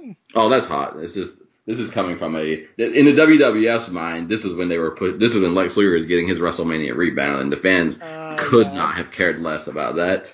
That's a fair point. Plus, you'll have all these unknown hearts wrestling for like 40 minutes. So, like, yes. Yeah. And is that, are there dinks and doinks and things, or that's a year later? I think that's 94, but I'm not. Yeah, okay. I think so, because Lawler is not even there because he had his whole, he was having some problems at the time. So, yeah. You're right. So, and it might be a decent event. I just, as a Lex Luger, because this was one that I think my older brother set me down to watch it and was like, look at the responses that Hulk Hogan gets, and look at Lex Luger's response at the end of Survivor Series. So your brother's kind of a dick. I don't know. It's very personal for him. I don't understand, because Hogan was over and Luger flopped, so I don't understand why it was so personal. But right, yeah, like you already won. Well, that's a Hulkamaniac for you. So you couldn't just beat you. You had to like steal your gimmick and like mock it in the ring. So I think that right there is why Hulk Hogan wins, because like even if they're dead, you beat them like they're not. Oh my gosh. Anyway, Perfect Hughes, to get back. I think this is kind of a good match. It's not like amazing, but this is a match where before the match, Mr. Perfect will throw the towel behind his back and it will land on Mr. Hughes' shoulder so perfectly that it looks like it just was there the whole time. So I'm going to praise that towel for a second. Yes, that's beautiful. Mr. Perfect in a towel. Other than Bobby Heenan, that's one of the best managers you're going to have right now. Absolutely. That towel will do a lot for you. So what's the finish? Mr. Hughes just kind of like gives up and hits him with the urn, which I don't really understand in a setting like this, but that's a heel for you, I suppose. Yeah. It was what it was. I think they were stuck. They couldn't have a winner. And this is the problem with having a King of the Ring when half the people in the tournament can't lose. Yeah. It really makes it difficult in this time. I will say this, though. I don't know if you'll agree. I suspect you will, but maybe not. I do think this is a much better one-night tournament than WrestleMania 4 turned out to be. Yes, much better. Yeah. Like I said, other than a couple of spots, a couple of matches I didn't enjoy, I kept saying this is a damn good pay-per-view. And if they had not had the stupid Weekend Wrestling Challenge like box on the screen interviews, and they actually had a board backstage and Gene Okerlund standing there and things happening, man, I'd be making some wild arguments for this King of the Ring if they had just done a little bit differently. It's totally fair. I was kind of looking up, I often use a certain website that kind of lets, fans rank events and all sorts of things. I was just looking at WWF pay-per-views, and basically this one has a high rating, WrestleMania 10 has a high rating, and then to get one as high as like that, you have to go out to like Survivor Series 96, where you got Brett and Austin, so we might be at kind of a high water mark right around here. That's a little scary with what we've been talking about, but it is a very good show, I think. It is. And either we're at a high mark or you go to a site that loves Bret Hart. I mean, I feel like Bret Hart is like extra popular right now, I feel. I don't know if I've seen like as many pro Bret Hart things as I have lately, so that's kind of everywhere right now. Yeah, good for him. It's only going to rise more, but CM Punk like explicitly putting him over, like he's about that. And that's the thing about AEW. They know how to be just enough sincere, but I think also know which wave to hit and which not to. And that's a good little mixture, because WWF does not know how to do that. Indeed, yeah. I think it's inevitable. You have to be that way to some extent, so you might as well be good at it. So I'm with you. I will say something real quick, and then we'll jump back in. I tried to watch some of this NXT 2.0 thing that's going on. All right. Couldn't really sit there and watch it, didn't enjoy it, but I am with Jim Cornette that if nothing happens, if it all comes together, in 3 years, Bron Breakker will be main eventing any pay-per-view in WWF. Well, I hear good things. I haven't really watched them at all yet, but You get a Steiner type, and he is a Steiner, even if they won't Yeah. call him that for some reason. Like, Yeah. yeah, like that really means something to me, because like I thought both the Steiners could have been world champions at different times. Scott was champion. It was kind of at the wrong time, but I don't know if he's got that kind of ability. You bring that to the modern day when guys are not, as muscular, when they're not as Yeah. powerful, and he can kind of bring that something different. That's something special, I think. So I can see it on paper. I haven't really seen him yet, but I hear good things. The moves are not as refined yet, but he just picks you up 7 different ways and throws you down 6 different ways, and he's got a good energy. Like, there's something that reminds me of John Cena when John Cena was first starting out. Like, he's got an easy personality. Like I said, I think the one thing that could hurt him is if he gets so big that fans turn on him fast.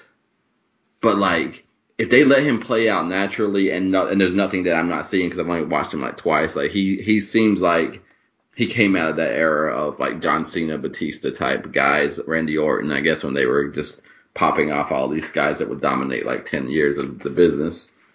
And then like you're putting him next to some of these other guys who I was watching he beat LA Knight, I think, in his debut, and that was weird too, because the first match I watched had LA Knight in it, and it had what's his name in the booth from the NWA. Wade Barrett, sure. Yeah, so that hurt me a little bit, but could not watch NXT. There was some ridiculous stuff going on. It is like, I always say like a little older than Nick Jr., but I don't know, is there something under Nick Jr. that would be like? Because they had some stupid stuff going on that's not for me. It's might be for others, and that's cool, and I'm glad it is because I want people to watch stuff. But it wasn't mine. But that Braun Breaker, hopefully he gets a new name like with Steiner in it eventually. But like, I'm not gonna be one that's gonna sit and talk about that all day. Like, let that man have a run and don't ruin it for him, because he's got some it factor, at least off the bat, it seems. I guess the advantage, if you want to call it that, to now NXT kind of being run just like the main roster is at least now when they bring people up, they won't kind of like throw them under the bus immediately. So yeah, I don't know. Maybe he will survive the system and become successful, but I don't know. I wouldn't put money on it, but it's possible. I wish him the best of luck. Yeah, good points. Good points around. Randy Savage makes a really good point when he says, Mr. Perfect better forget the chops, because Mr. Hughes is wearing a shirt and that's going to take the sting out of them. Yeah, Mr. Hughes gets to wear a lot of gear that I don't know if it's like referee approved, but so here we are.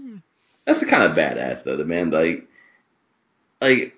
it seems like all of it almost is a disadvantage to him, and he still does it. And it's like, that's like there's something going on there. Like that psychology, something. I don't know what it is, but something's there. He certainly comes off as a guy who like refuses to listen to any advice. Like probably his wrestling trainer was like, "Hey man, maybe you should like take off your sunglasses." And he just frowned and just didn't say anything and never took them off. So.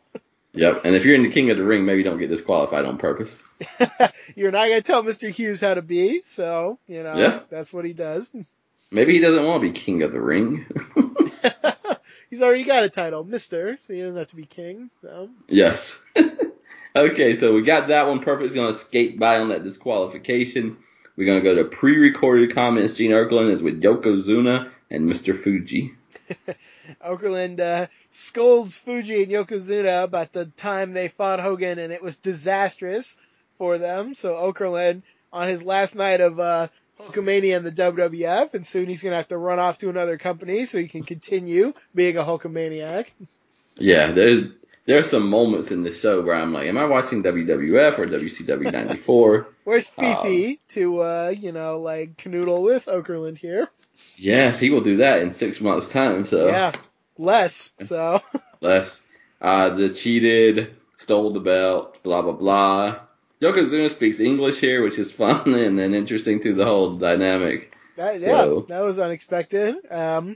Also, Fuji says that Brett and Yokozuna wrestled more than 20 minutes at WrestleMania, which is not remotely true. So. That man's a maniac. Like, I have never seen anyone in the history of this series so far who's more just out of control than Mr. Fuji.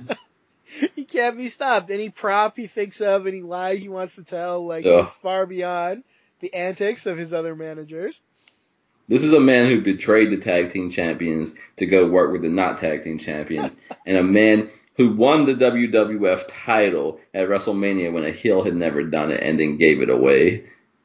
Like, you don't know what you're gonna get with this man. And again, maybe it makes him dangerous, but like, Lord have mercy. Dangerous to himself, I think. So. Yeah, and to his poor clients. He's also I think there was a promo a long time ago where he let us know that he does not have his client's best interest, but I can't remember if that's so or not. I think with Demolition, he's like, we'll torture them and just, I'll just, be a jerk to them. So, okay, good. He told us.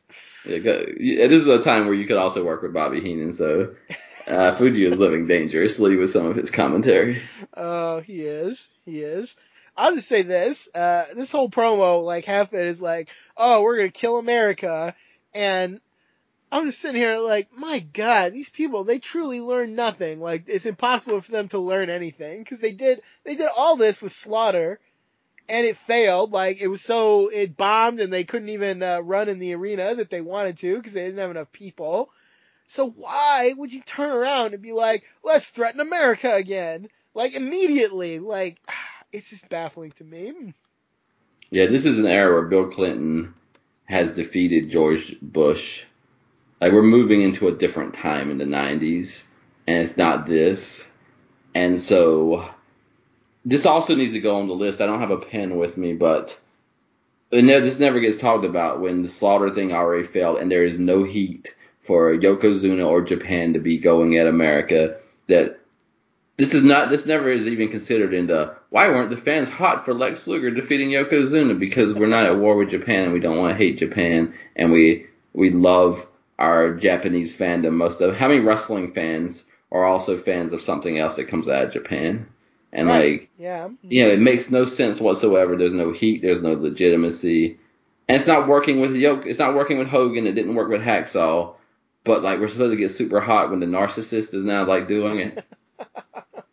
It's baffling how hard they will go in on this. And props to Yokozuna, because I think any amount of over that he is, and he's fairly over, is mostly just due to his own talent and not this crap booking that they gave him. So I am, as we all know who listen, if there's a narrative about it, I usually go against it. So like, there's part of me that would want to say like, oh, because like now we say like, oh, that was horrible. But like, when I'm watching Yoko with the belt later, if they would just stop with the stupid crap about hating America, like, I wanted to celebrate with Yokozuna.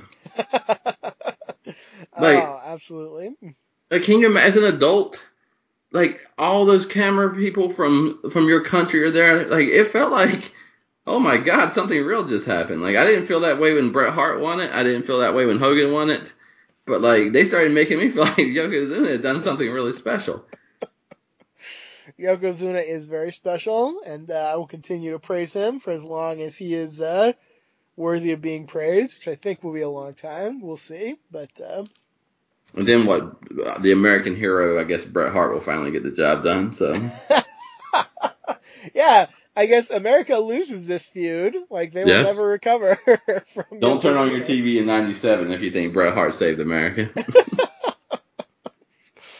Oh, that's wild. I didn't even make that connection, but yeah, like, Jim Duggan and Hulk Hogan and all these guys will try America first before Lex Luger against this same guy, and it will never really like be popular, and then they'll just give it to him and be like, well, make it work. So that's so absurd. Oh my gosh. Yeah, you would think when they're saying like he got the greatest push ever because he had a bus, that they would also talk about the context of the country and the company, Yeah. So like, if it was working, this is the bottom line. If it was working, Hulk Hogan would have canceled Thunder in Paradise or whatever he was doing next and stayed with it because he would have been making money off of it. He would not walk away from that. But when Hulk Hogan says, like, leg drop me and take me out of here, like, the thing's not working.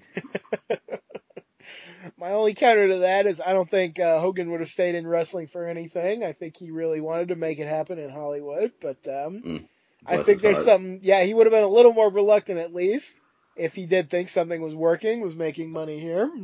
Yeah, and it's not. I will get to that match, but my lord, the only thing good about it is Yokozuna. Indeed. Right now we got Bam Bam Bigelow versus Hacksaw, and I don't know how, because I watched wrestling at this time, and I have a Hasbro figure with Hacksaw in that stupid outfit, but somehow in my mind I never knew he wore that, or I forgot or something. Well, it's easy to forget about Duggan, or maybe it's just preferred to forget about Duggan. So I'm just not liking it. Like, I already didn't like him, but this like 2.0 Hacksaw is also not working for me. No. When did Duggan ever work for anybody? Like, Yeah. maybe in his territory days. I hear good things. I haven't really seen it. But ever since he came to WWF, he's been a thorn in our side. For some reason, he's a guy who, like, can't be thrown out with all the other guys from that era. Like, we can't have Tito. We can't have Rick Martel. We can't have, like, Greg Valentine, who's been in the trash for all these years. Jim Duggan, though, my God, let's keep bringing him out here for as long as he's breathing air. So, I don't get it. Yeah, I think I also thought as a child that, because then it ended Hacksaw's career, but he's like back 2 weeks later and doing the stuff again. Yeah, despite his vignettes with his wife like crying about it, and then he just came back and like he doesn't even fight Yokozuna again. Not that I wanted him to, but like he just gave up on America. He just decided to go somewhere else and still be an American. So the best thing about this match is Jim Ross says he'll never quit, and Bobby Heenan says he's known as a quitter in Glens Falls. I didn't realize that. Like, as well. Jim Ross. Go ahead. Jim Ross will retort with, "I don't believe that for a second." I mean, that's just what I heard. Jim Ross said, "Well, you hear a lot of things that you make up." Yeah, Jim Ross. The only times Jim Ross went at him is just like he just completely pulled the curtain back because he just did not. I know, and I get it. Like, I hate small talk, and I can banter with people that I like, but if you put me with two random people and they got their own chemistry, like, I think I would end up like Jim Ross too. Easy for that to happen, I think.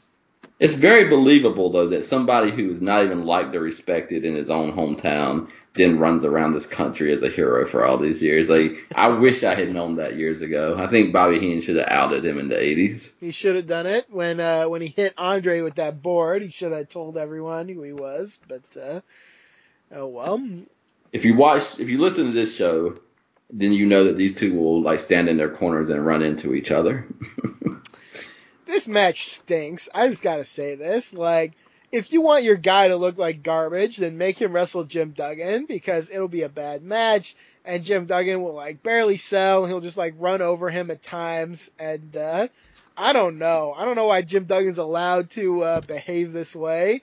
Why they give him the license to do this, but I don't know. Bigelow he'll win this match by pinfall, and that was the most shocking thing of the whole night. By far, is that I actually saw Jim Duggan get pinned, because normally that will never happen. So, up to that point, this is a bad match. This is the worst match of the night by a long ways, in my opinion. Yeah, this is not good. I think Bigelow had to win, because from here on out, we're going to start the narrative that if Bigelow can't beat Bret Hart, then, man, there's something wrong with that guy. So, you got to give him something. Much.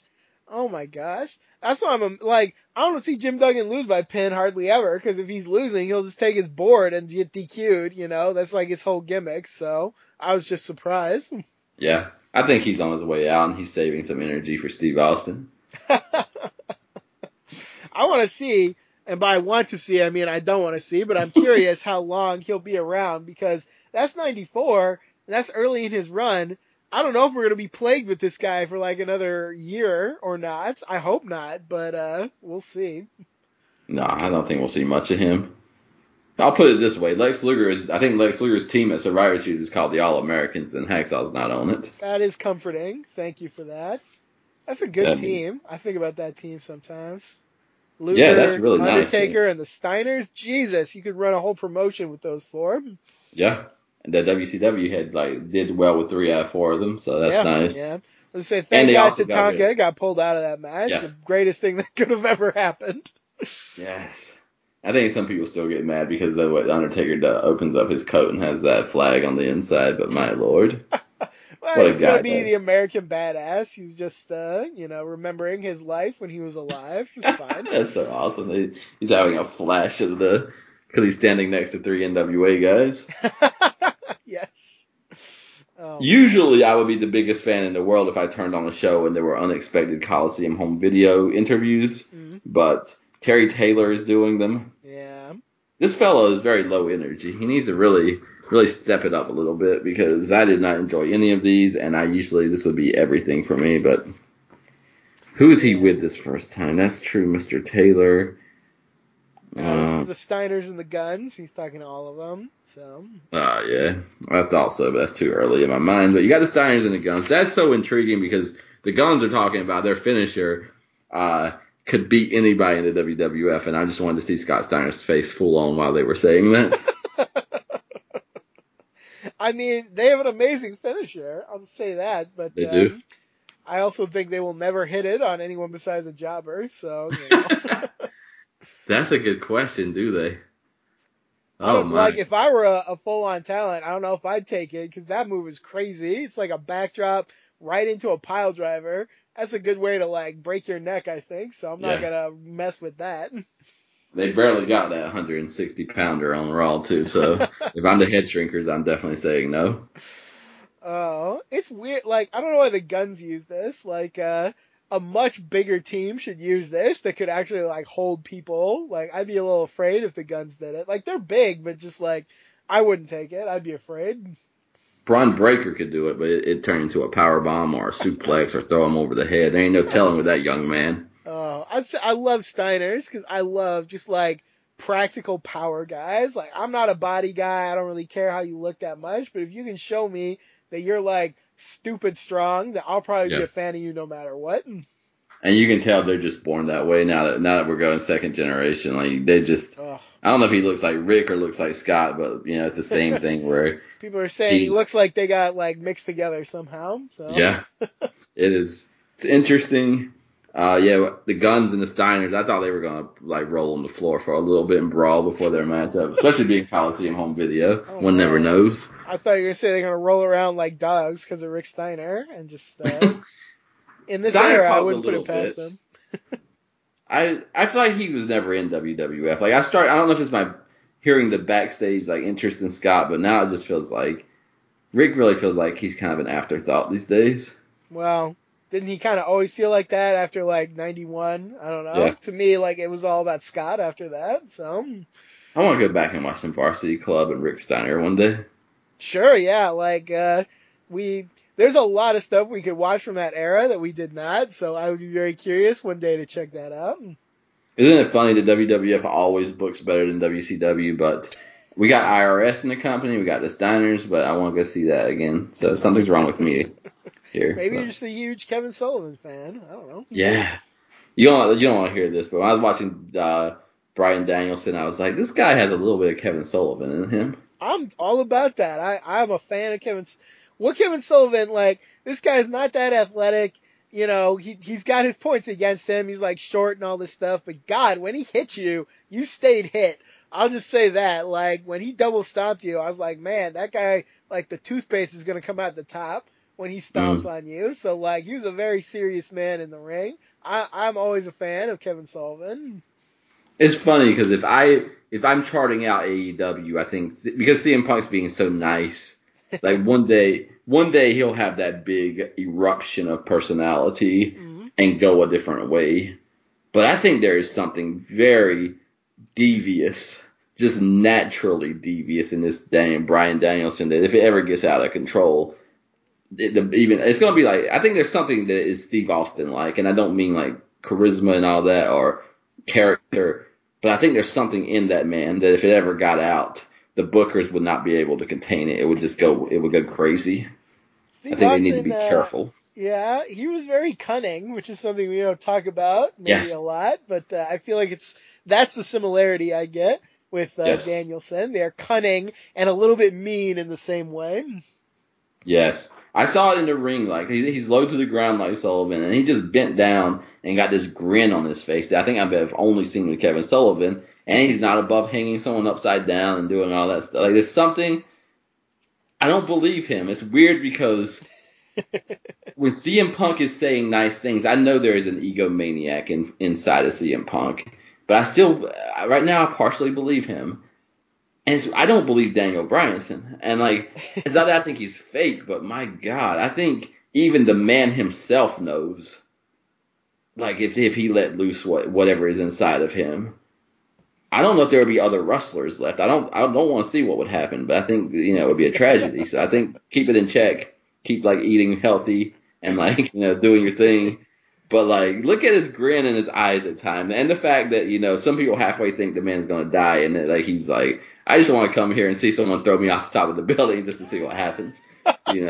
That's the man you got to look out for, in my opinion, folks. Oh, he is a wild person. There's nobody quite like him.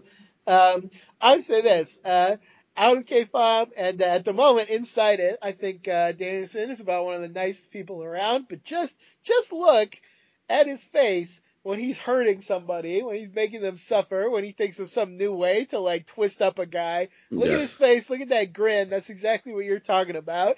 And just think for a second, this is not totally a nice guy. There's something in this guy that could really, like you said, it could really run wild around a lot of people if we're not careful.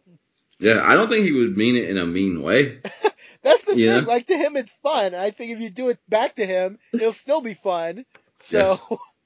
like, he's just a scary guy. He's like, yeah, like, let's do a fun thing and, like, torture each other. So, I promise you, if we found out today that he was raised by wolves and he never met a human being till he, like, it wouldn't shock me. I wouldn't say anything. I'd be like, yep, yes, that checks out. I can see it. Some kind of animal that likes to manipulate the digits of others. I don't Yeah, know. maybe Sullivan. If he'd been raised by Sullivan, I would believe that. Yeah, in his little satanic temple. So. The only reason he booked wrestling was because he had to keep, like, the little tree. Like, he had to bring food to Daniel Bryan in the tree. Oh, I'm all about this. I love it.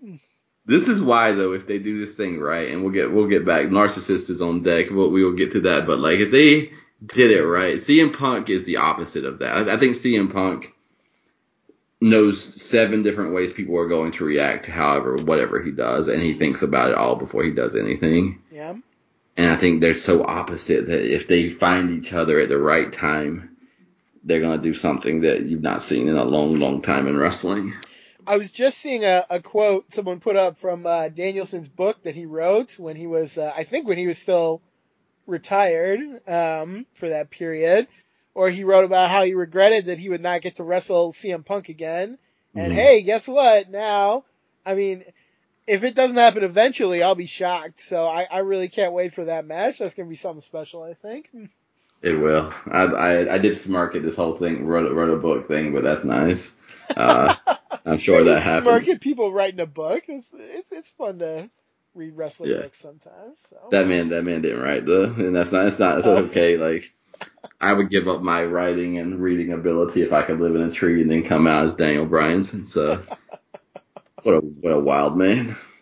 Oh, Okay, what a couple of special talents. All right, yeah, we got to talk about King of the Ring. So. yeah, Tatanka, the undefeated Tatanka versus this is. If I'm booking a company and I'm about to have the undefeated Tatanka versus the undefeated Narcissist and I'm going to screw the fans, I don't have people talking about, oh, well, something's got to give in this matchup because no, it doesn't have to give. Why would you book this? Like, Yes. I don't know. It's so like, both of these undefeated streaks, I'm sorry, they're both worthless. So why are you going to such lengths to protect them? Neither one of these streaks mean anything. Here's the thing I'm wondering. Does Vince McMahon already know that he's turning Lex Luger? It's a good question. I don't really get that vibe, but I wouldn't say no either, so I'm not sure. It's just a strange night to me because why not? We'll get into it because some interesting things happen. He should have known after this match, I'll say, because when they hit that time limit, Luger will ask for 5 more minutes, and the crowd, I think, will have like their biggest pop of the night for some reason. Not that I wanted this match to continue, but my God, they really popped for that. They did. Because that Luger energy, man. That's why I tell you he's better Yeah. as a babyface. Because Yeah. that energy does something. And it's weird to have the heel demand the 5 minutes is also what I would say. Right. That's what makes me think maybe they did think they were going to turn him. But I don't know. It's very strange. And then the other thing is, whether Bret Hart wins this thing or Mr. Perfect wins this thing, both of them have heat with Lex Luger. Yeah, true. True. So I don't understand why you wouldn't use Luger for one of those matches at one point in the tournament. I just don't really understand what we're doing here with Lex Luger and Tatanka. Yeah. I'll say this. I don't hate the last match like I think you do, but I think the match we saw between Luger and Brett on that kind of special release, I think that was clearly better. So yeah, why not do that match again? You know what? You might get mad, but you can even have Brett just beat Lex Luger in the final and break That's what his I'm saying. I streak. wouldn't have Luger win this, but I would have him lose to someone that like Perfect or Brett. Right. Like have him lose. Like why not? I don't know. Yeah. It's silly. Because both of them, like I said, if Perfect beat Bret Hart, you got that blow off. If Mr. Perfect beats Lex Luger, they're now 1-1. If Bret Hart beats Lex Luger, it's a hell of a lot more than Bam Bam Bigelow. And also, the Narcissist is a better character to get the first round win and then sit out a bye because that's what he's all about. Right, absolutely. I would say if they were going to keep him heel, I almost maybe would say let him win King of the Ring because then maybe he can bring out those WrestleMania people with their shields again, and they can, that could just be his thing now. Yes, that is one thing that I will say honestly, and I did not book Luger to win this. I think I booked Perfect if Brett doesn't win it, but if you're going to keep him heel, the Narcissist and the King of the Ring and that attire and like you said, and then all of that pomp, like bring that stuff back. Yeah. Because you would have your top heel in the company if you let him just full on behave like that and win. But we're so fast to put an elbow pad and we're so fast to do all these other things, But yeah, this is what I'm saying though. Again, Bret Hart is just as good a choice as anybody, but he's no better than anybody. Yeah. There are a lot of people who could have been the person at this time. He's in the pack, but I don't know if he's at the head of the pack. Yeah, like the pack is very closely together right now, so I get what you're saying. Yeah, they're all touching shoulders to me at this point. For sure. Okay, so there's a couple of things that I've got to say because I got a feeling I like this match a little better than you, and I'm okay with that. But I went into thinking this would be the worst match I've ever seen because a man named Bruce Pritchard. This is how you bury a talent, and this is also, you'll probably hear this again on the Luger episode, because this is how a man doesn't win the world title when he's supposed to.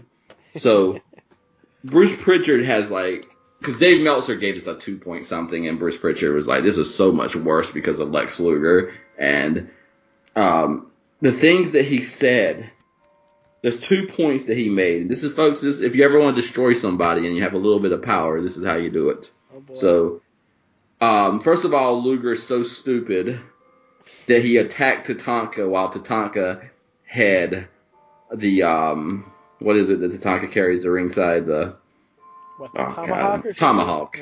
Yeah. Like, why would a man attack a man with a tomahawk? It's just so stupid. He doesn't think about anything. But number one, why do we have a company where you make a man wear an elbow pad, but another man can carry a tomahawk to ringside? One could say. And then another thing, Luger attacks him as he's rolling in. So, if a man is rolling in with a tomahawk, why don't you attack him when he's rolling in and get that tomahawk out of his hand? So that didn't turn out the way Bruce Pritchard explained it.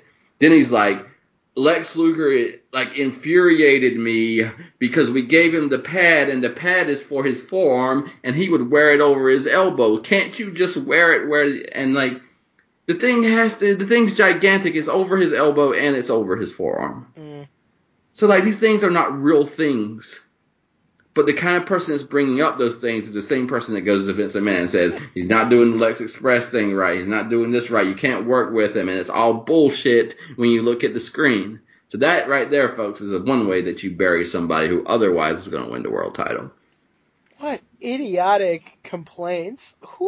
Why do people listen to this guy? I don't understand. He doesn't seem pleasant.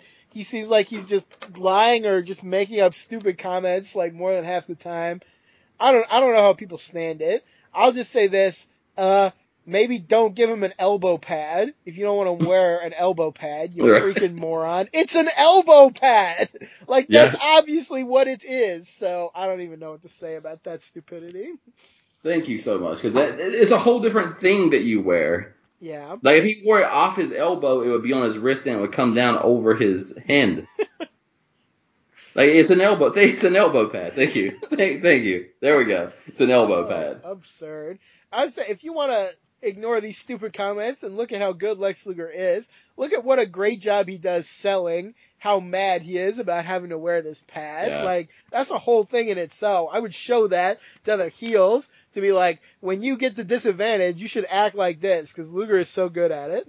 Yes, and right before that, he's leaning over the rope to the camera and just flexing his forearm where the steel plate is. Yep. And then the call comes in like over his shoulder, and then he kind of goes off. Yep. Oh, man. That's a very nice moment. And then he gets the mirror put on him because Tatanka. I love Bobby Heenan says if he's got to wear an elbow pad, why don't you tie Tatanka's shoes together so he can't dance? That's beautiful. I love that. I'd say I like the bit with the mirror where he threw the mirror at him. That was probably one of the best things I've seen Tatanka do, so I'll give him credit for that. Yeah, Luger gets buried under his gimmick. The match, they don't need 15 minutes together. That's for sure. Yeah, so I guess I overstated, like, kind of looking over my notes. I didn't think this match was so bad.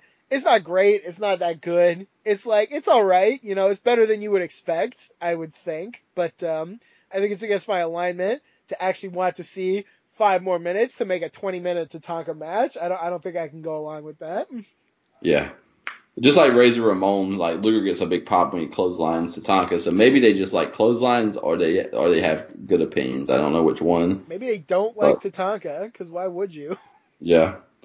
So they have their exchanges. I do like at 11 minutes, Tatanka gets a big run where he hits all his stuff and almost wins, and then it flips and Luger hits all his stuff, and they both have that power slam. So Luger again. WWF guys should not slam with NWA guys is still my motto here. I think very few people should try to slam with Lex Luger, no matter where you come from. So Preach. Okay, Luger almost wins it, but he can't. And then he grabs the mic, folks, and this is not we're not playing here. Lex Luger turns the crowd. He wants 5 minutes.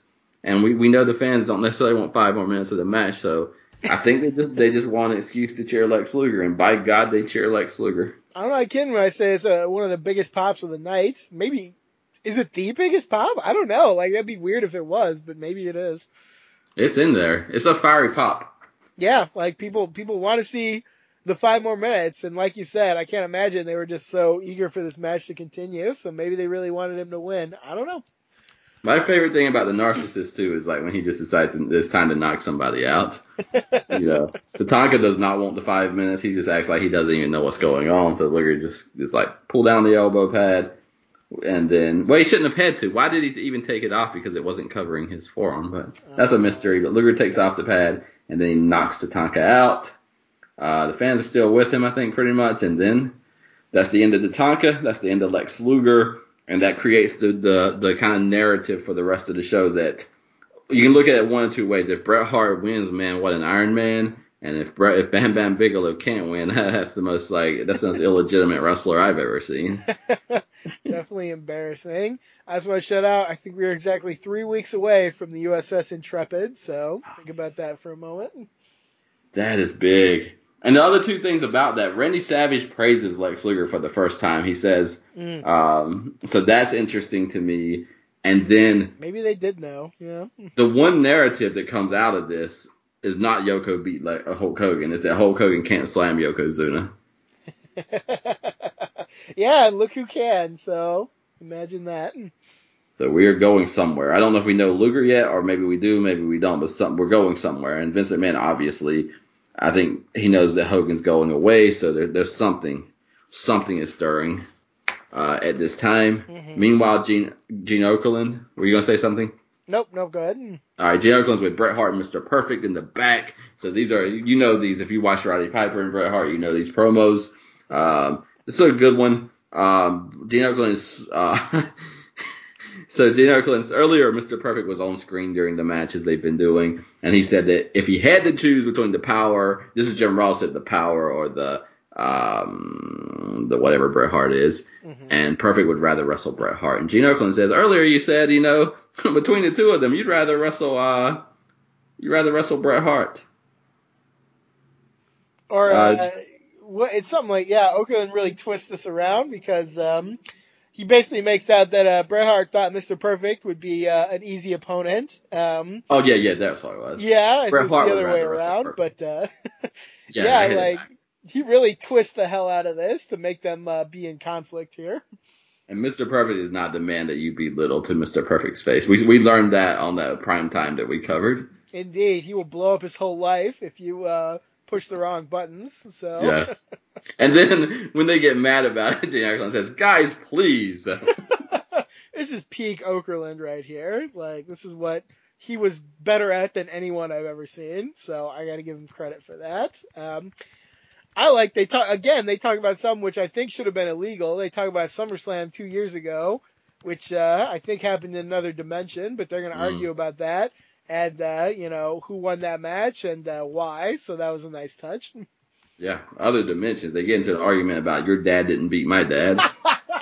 That was a little cringy, but I got what they were going for. So Yeah, so again, though, I thought it was very Piper Brett-esque in that it's weird because Brett beat Mr. Perfect, but yet and Brett's a former world champion, but the kind of flavor, like Bret Hart gets really tiny in this, like he kind of shrinks, and all of a sudden Mr. Perfect's like 6 inches taller than him, even though he's not really, and it's again like, oh my goodness, can Bret Hart get past Mr. Perfect? But my God, he already did. So, right. And he's a former world champion, and Mr. Perfect's not, and Mr. Perfect we know now worked Scott Hall up in a bar, by telling Bret Hart that, if I didn't get injured, you would never have got the spot that you're in because that's my world title run, that's my spot. So, I think it is a little personal, and I think that's going to lend itself to the wonderful match that we're going to see. I mean, these two had amazing chemistry. I don't know too much about their real life interactions, but I have to think that they, I feel like everything we're seeing is probably some element of reality. They seem like the types that would compete against each other because they are similar. They have similar backgrounds. I was surprised as well that Mr. Perfect was allowed to have a father. But I think Bret Hart's the only one legally who's allowed to, but they threw that in there. I don't know. I love this match coming up. I think it's a classic, and I'm excited to talk about it. Yeah, this is a competition in the very best word. Like, this match is brutal at times, and I think this is when you really have to give credit to two human beings, when they've already had a classic match, and then they're going to have another one by going in a completely different direction.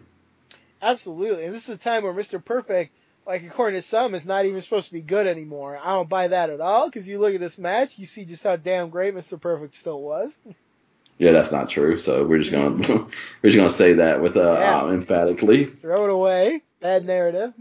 I am not the biggest Mr. Perfect fan. What is it? Maybe 6, 7, 8 episodes ago. Like, I could not fathom. I brought up the conversation about would you make Mr. Perfect like win a Royal Rumble and be a world champion? And to me, my whole life it was absolutely not. But like again in this era, whether it's Luger, whether it's Brett, whether it's Perfect, I don't think any of them is above the others. And if you just went babyface ovations up until now, it would be Mr. Perfect. Yeah, I mean, the more I've thought about it, the more I thought he could have easily been in that conversation. And the thing is like, oh, well, maybe he wouldn't draw enough, but like nobody was drawing that well at this time. So man, why not try things? Why not follow the fan reaction? I don't know. I'm certainly very open to the idea that Mr. Perfect should have been world champion around this time.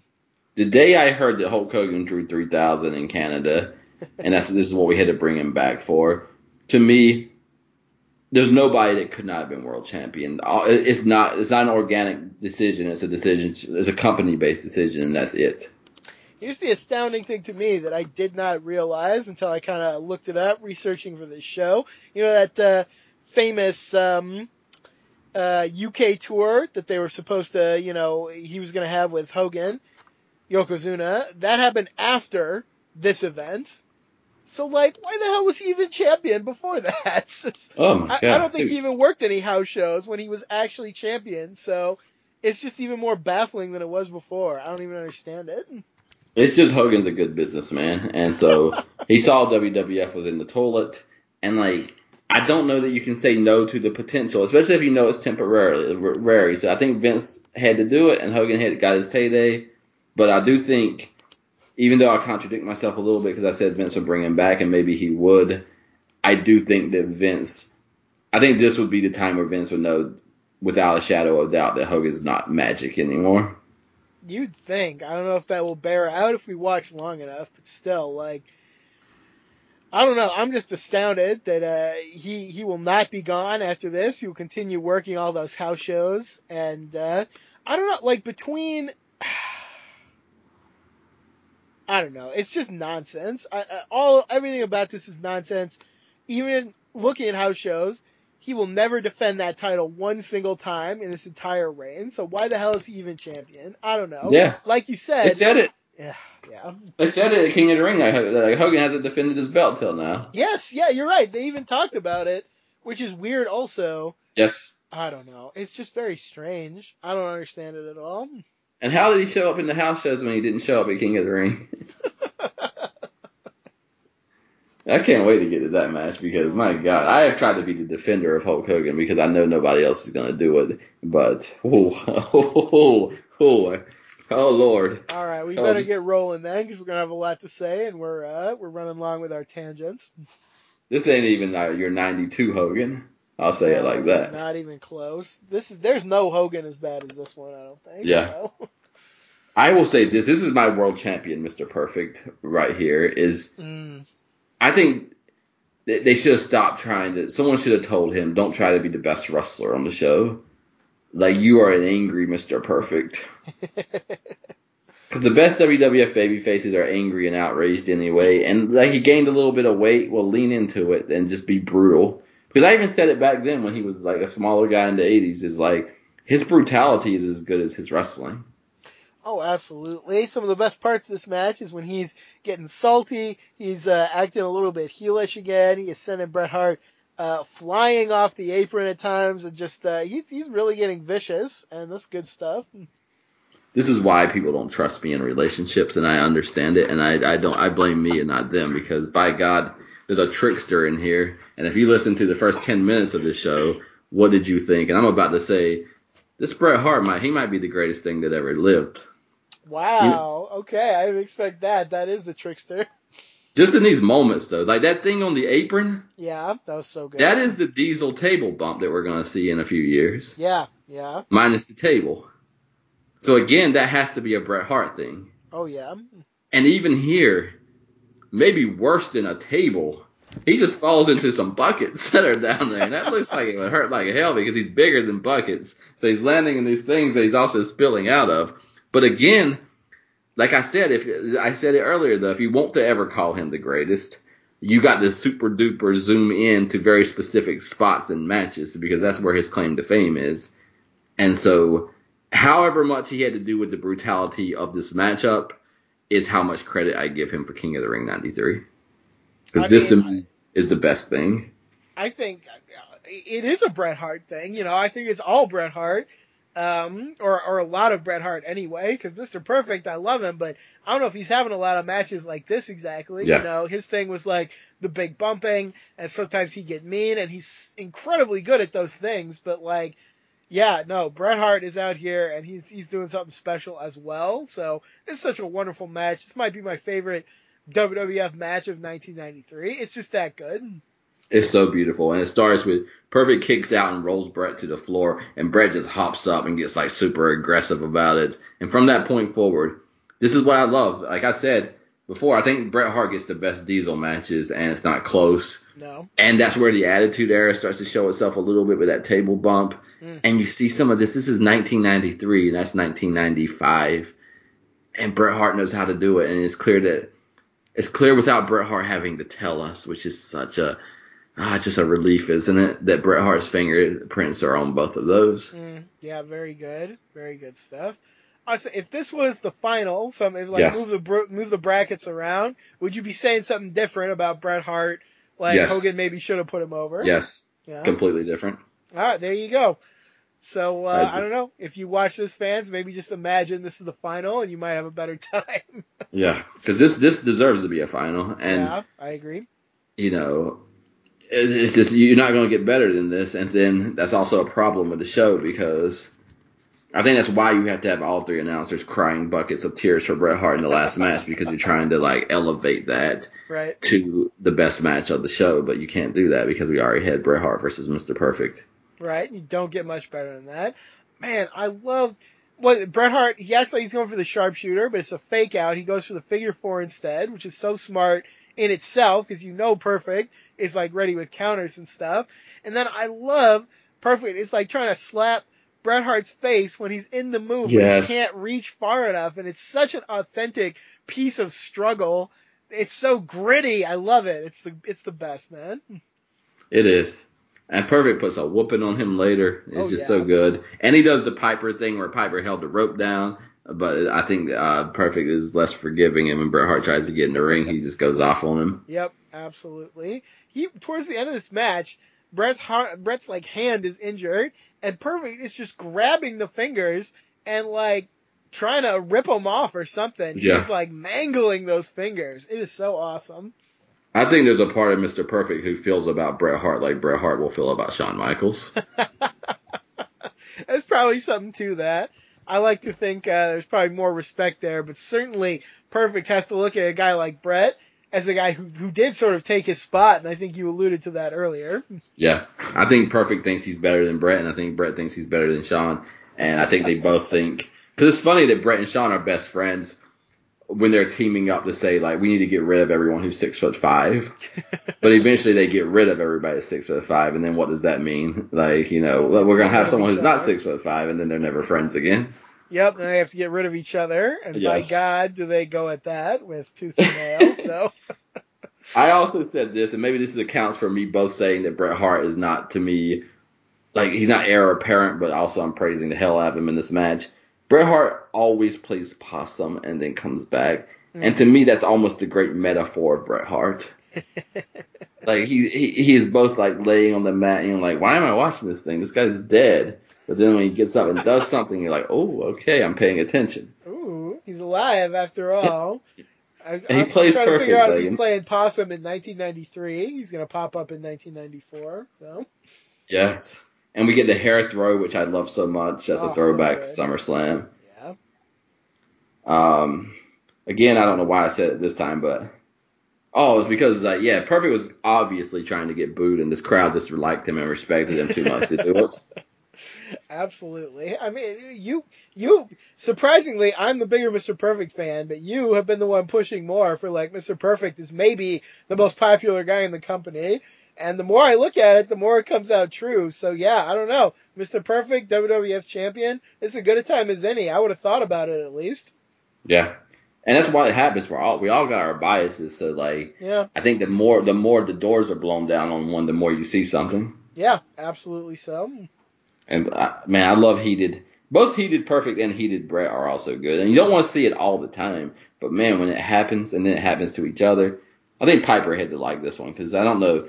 I love this match, but without that Piper one, I don't know if you get this as easy because if Bret is pulling all of this stuff, he's pulling from his own experiences, and I think there's some Piper influence in this one.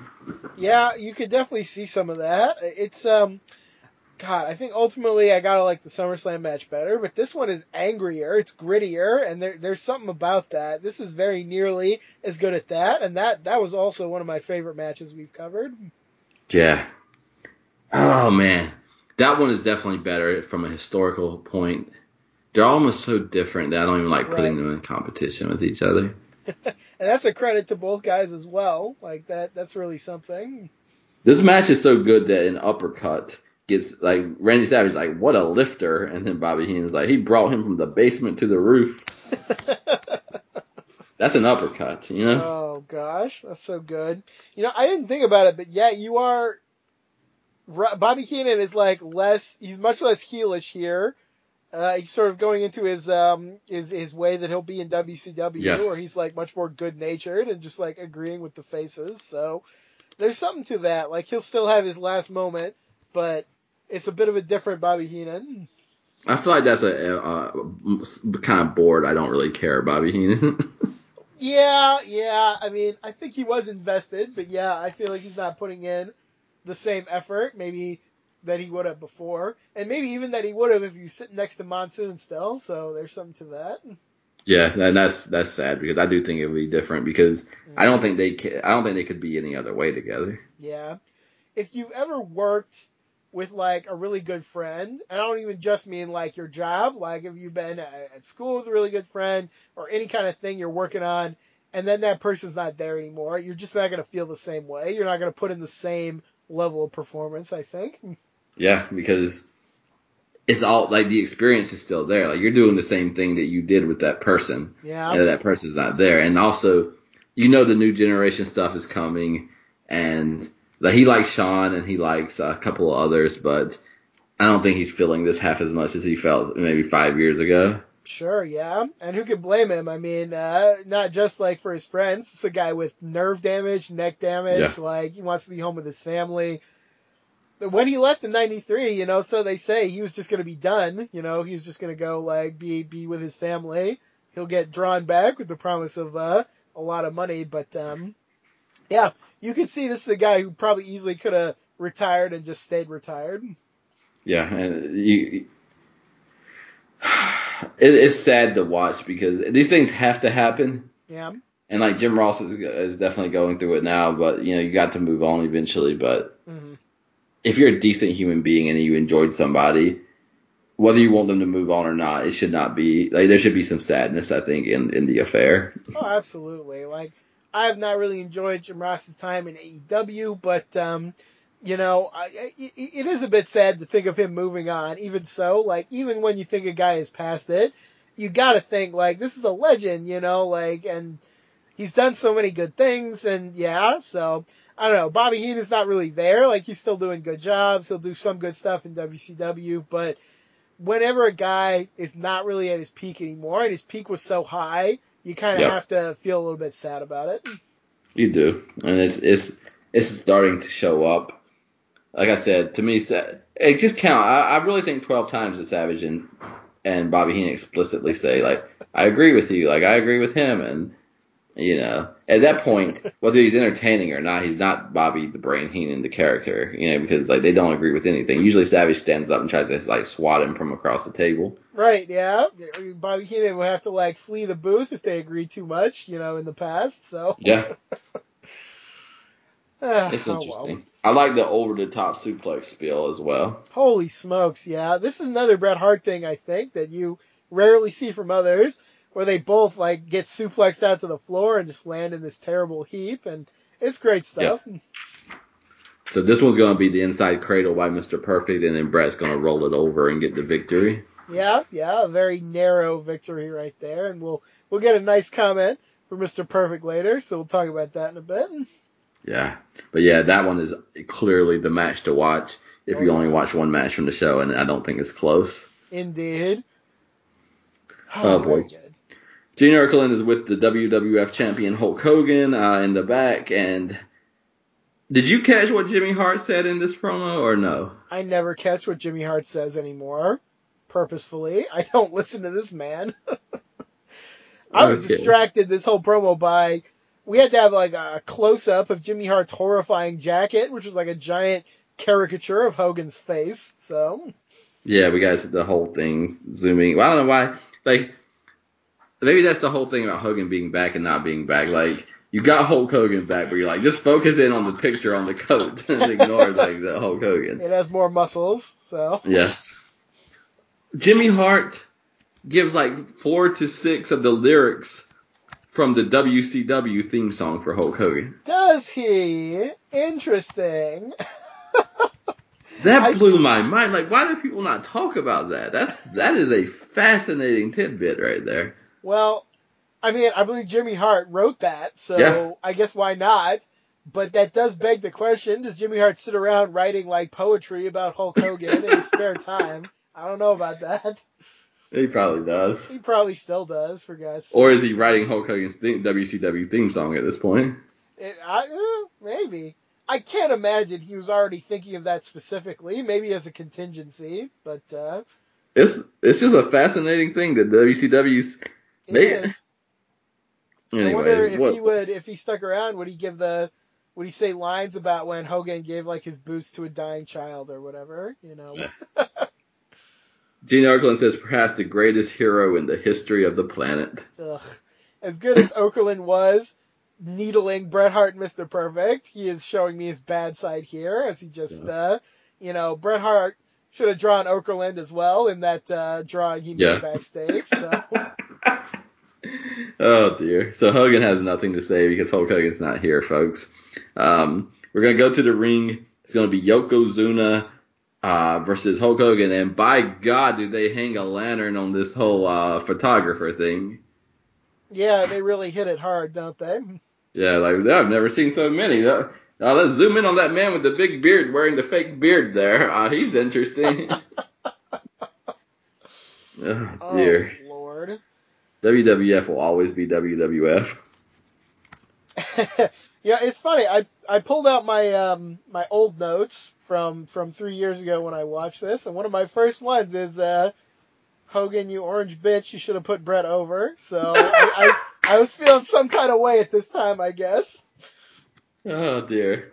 I like your line. I'm glad we can have a more nuanced conversation, but I also like that line. I don't know why anyone wants this Hulk Hogan to put them over, to be quite honest with you. Yeah, I don't know what you get from beating the Bones, but it's, oh well.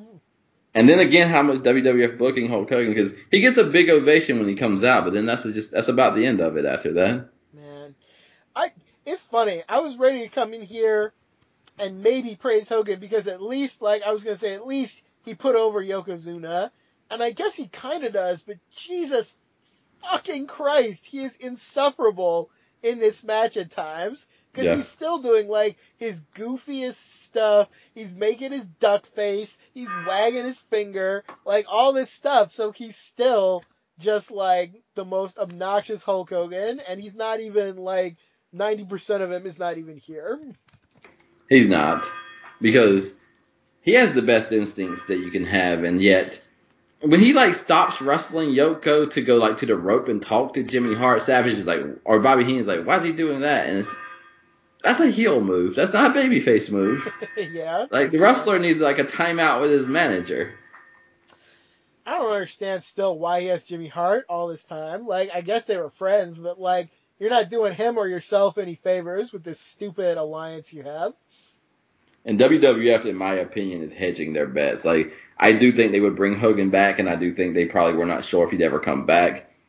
But they are setting up this slam thing, and this Hogan's attempts to slam Yoko are embarrassing. Where Randy Savage will say on the best he could do was lift his left leg.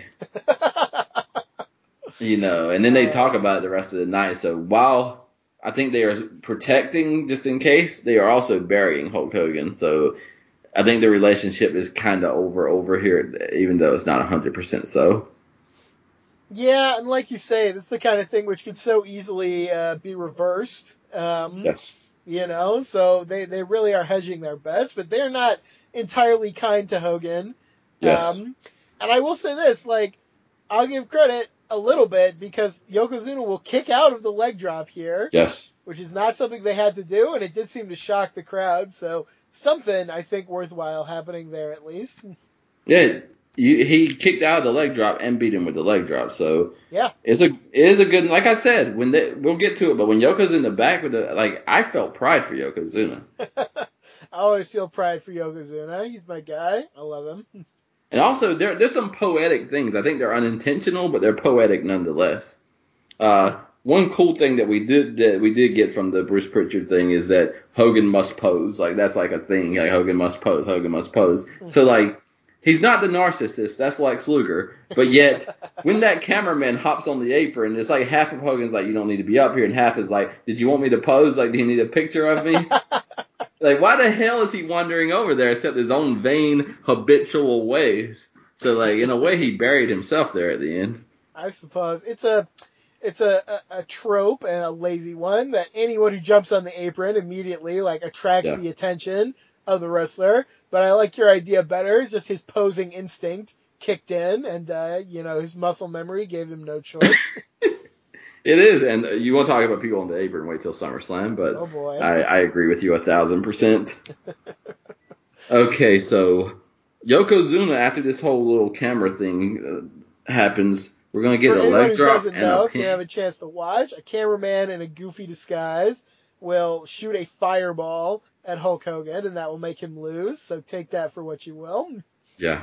Yoko hits the leg drop. Yoko gets the pin. And he's not done. He's going to drag Hulk Hogan to the corner and put a bonsai drop on him. Yeah, and I'll say this for Bobby Heenan. He is beyond pleased by all of this, so at least we have that bit of consistency left in his character. Yeah, he says Hulkamania is dead. Jim Ross says Yokozuna squashed Hulkamania. Poor Bobby Heenan. He's going to have to go over and see Hulkamania all over again, but I guess that was his choice. I will say this. To me, this is also the symbolism, the picture of the end of Hulkamania. When we started this series, Hulk Hogan and Hulkamania were so larger than life that it kind of felt like it filled the universe.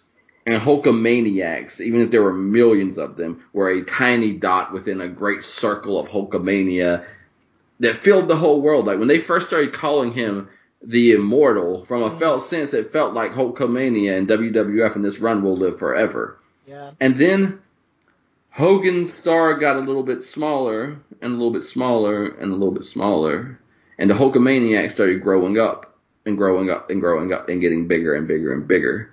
And then on King of the Ring, 1993, after all of that, there is a skeleton Hulk Hogan wrestling. And there is a Hulk Hogan impersonator in the crowd. And the only difference between them is a suntan. If there was a suntan, they would be the same person. So at the end of Hulkamania, after all the threats to the Hulkamaniacs, after all the times he saved them and put them on his shoulder and his hand, the end of Hulkamania is when Hulkamaniac and Hulk Hogan are eye to eye, the same size. And there's just nothing left after that. That's very well said.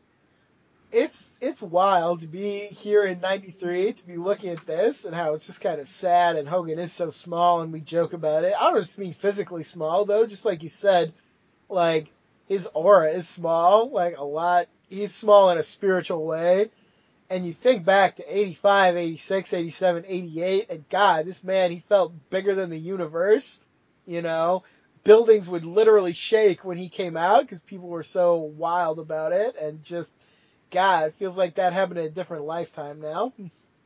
It does. There's something beautiful, whether you like it or not. I think Hulk Hogan in the early 80s, mid 80s did not know any better. Vince McMahon did not know any better. And sometimes the best things we'll ever do in our life is when we just don't know better. Like, even writing their stupid script that was going to be the beginning of the end for WWF and Hulkamania in a way, like them in a hotel staying up all night writing it, you know, they didn't know better. They thought that they could take over the world because they were taking over the world. Yeah. And then someone says from the outside, these guys are taking over the world. And then there's a narrative, and it's never the same. Absolutely. They were babies together. Yeah. And then, you know, it became what it became. I think we said at the time, and I'll say it again, there is nothing like when you are making the legacy as opposed to when the legacy is already made. When you're at a time in 85 and nothing is guaranteed to you and you're betting big on yourselves and you don't know what will happen and it could all come crashing down around you at any moment, like, you're alive in that moment. You have to be, like, and now in 93, like, the energy is just so not there. Like, you're not going to fail. Even if you do fail, you'll just kind of like keep failing forward. You don't really have to try. You don't have to try to be anything. You know, your mind is somewhere else. It's so different. So value those times when something is being built as opposed to when the building has been completed. Yes, that is so well said. And we never do. I don't know why the Johnny Cash version of the song Hurt is like in my heart right now. Yeah. And I know as an adult, and like who the hell even knows on the Hulk Hogan Vince McMahon level, but there are times where like all I want is for everything that I have tried to build to go to hell, to a point that I cannot get my arms around it, because I feel like from now until the time that I die, I will never get to do anything new or fresh unless I lose the thing that I have built. And like to have carried Hulkamania into WWF and all of this, I don't think it's there because, man, they want to get the money and stuff, but like there has to be something somewhere that you're just like, God damn it, I want this thing to end. Because like he's not all these things. Nobody's all those things. And just, I don't know, when you get a certain age, like you kind of decided how you're going to be for the rest of your life. And maybe that's calming for some people, but for me that freaks me out. And like, I wish sometimes Yokozuna would come in and give me the leg drop, and I would just have to start over again. No, I feel that. Like, in anything you do, in like a job or a skill or even a relationship you might have, you're always going to look back on those early days when it's fresh, and part of you is going to covet that feeling, and you should seek that feeling in new experiences. Sometimes you may have to lose something. You may have to lose your comfort, or you may have to lose, some place that you are. So it's a lesson in life, I think, that you really have to think about. It is. And you see these things. Like, to me, that's the perfect. As someone, I think both of us agree, we despise the little shooty shoot Vince Russo thing. Yes. But, like, the authenticity where you can know enough about real life that you can, I want to enjoy my product just as my product, and I want it to stand alone. But I want to step aside sometimes and be like, whether I like this person, like that person, don't like this person. I've watched people give their lives and their existences. I watched them rise. I watched them fall. I watched them start. I watched them end. And just from a psychology point of view, that we're all creatures that are aware we're going to die. Like, that should mean something. Every human being, like, spending themselves should mean something, because all a human being can do is spend themselves. And a lot of times it's not even going to feel like you did. So, like, if you make a little bit of noise, and especially if you're not hurting people, you're not doing horrible things, but if you make a little bit of noise in this world and you meant something to somebody and there was significance and meaning, like, there should be beauty in that. There should be horror in that. There should be all kinds of feelings in that. And while I think Hulk Hogan's so gone, it's hard to feel that, this is the Legacy series, and that big 320-pounder that looked like he was 12 years old is also somewhere within that bag of bones that got charted out by Yokozuna here. Yeah. It's so strange to think that man who seemed to be built like a building, and, just like, you call him immortal, and sure, probably, and now he's this, and it's just very strange to think. And yet, Hollywood Hogan will be here in a few years, and he will be as fresh as he ever was, and as big as he ever was. So, there's always something you can do, I think. Yeah, it's a beautiful thing. My entire professional life, the one thing that I've done is try to focus on narratives, and a lot of people around me focus on narrative building, which is awesome. But to me, when you come up in certain things, whether that's trauma or abuse, or you just come up far away from what you ultimately feel like you actually are or could have been, the harder thing is like, not how do I get into a narrative, because we're creatures of habits and we all become narrative creatures. How the fuck do I get out of a narrative? And like, that's what you said. Like, this Hulk Hogan is dead, but Hollywood Hogan is going to revive the business again. And so that's a beautiful thing. Getting into a narrative that you love, God bless you. You are beautiful. Enjoy the hell out of it. But man, you want my respect? Get out of a narrative that seems impossible to get out of and have another run. Yeah. Oh, how many people feel stuck or unsatisfied in their lives? They never figure out a way to get out of it. Feels like a lot. So yeah, we're in a moment. Change something. That's really something. I don't know if introverts are the only people that ever had like internal thoughts before the pandemic, but post-pandemic, it's like the whole world feels like I have felt for most of my life, and like people are just actively leaving jobs, and they're like, I'm not going to take this stuff, like whatever they're going through. Like, I don't know what human beings do when they leave their jobs, but like I kind of, I'm recording from the office, so like, I mean, I love my job, but but like we are in a moment where it's like, in a good way, I think people are saying this is a short life, and my narrative, whatever it's going to be, it's got to be more than what it's been. Absolutely, and I think they're also saying the narrative that the world is stuck in is not working, and we need to change it. So, talk about changing a big narrative. That's the biggest one. So, I don't know. Will we be able to? I don't know, but I think maybe we need to. Yeah, we can try. Might get the left leg off the ground at least. Even a bag of bones can lift one leg off the ground. So we'll see what we can do. What a mighty win though for Yokozuna. So it is, yeah. For as badly as Hogan was behaving for some of this match, he does the stretcher job, he does the whole thing. So at least there's something there. Yeah, to me the most vulnerable thing, weirdly, was Yoko having one of his hands in Fuji. Fuji, for God's sake, not Bobby Heenan, not Andre the Giant. Fuji taking the other hand and dragging him to the corner for the bonsai. So all those conversations we had about Sherry, about Heenan, about Jimmy Hart, about Fuji, by God, it was Fuji all along. It was Fuji all along who killed Hulkamania. Go figure. That's really something. They're very smart not to let Fuji be the one with the fireball. He would have sent that right into Yokozuna's face. Oh, yes. He was pissed off. All right, go back. I didn't think about this. Thank you for that. Go back and watch. Yokozuna actually has his hand and is trying to drag him, and he can't do it. And he gives Fuji like this ugly look, like pick up the other hand and drag him. Fuji is not helping him do it. Go back and watch it. He doesn't want it to happen. Oh my gosh. No, this is the worst night in Fuji's career. Now I gotta ask. I skimmed through this a little bit because I'd seen it before, but I'm now the cameraman is in a disguise. Who the hell is it? Like, is it somebody that we're supposed to know? It's not Harvey Whippleman, is it? It might be, but I don't know if it's supposed to be or not. Like, you'd think it should be Jim Cornette or something, because he's about to come in, I think. But yeah, you would think. It's not him. Maybe it's his spirit or something. I don't know. I don't know if it ever is, like, revealed to be someone, like, intentionally. Yeah, I'm not seeing anything pop up readily. No, yeah, so... Well, whoever it was had a hell of a beard. Like, that much is true. Maybe it was Sherry. Oh, that would be awesome. I wish it was. Jim Cornette is going to get a very nice... Have you seen when Jim Cornette gets introduced? Yeah, Heenan brings him in, and they have a very nice... We will cover that for sure on this show. Absolutely. So yeah, that happens.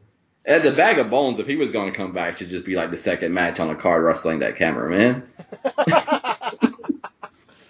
Yeah, that feels about right. So we will go to, I think, Coliseum home video where the Red Rooster is seeking to speak with Mr. Perfect after his match with Bret Hart. Man, he is such a drag. But I'll say I like this segment because one thing people complain about kind of in the modern day, and this has been directed at John Cena, people in WWE, when they lose a match, they kind of like don't care about it. They just brush it off. And this is very much the opposite of that because he will kind of try to needle Mr. Perfect about losing the match, and Perfect will just be pissed. He'd be like, leave me alone. Don't go away. Don't talk to me. Like, that was nice. I like that.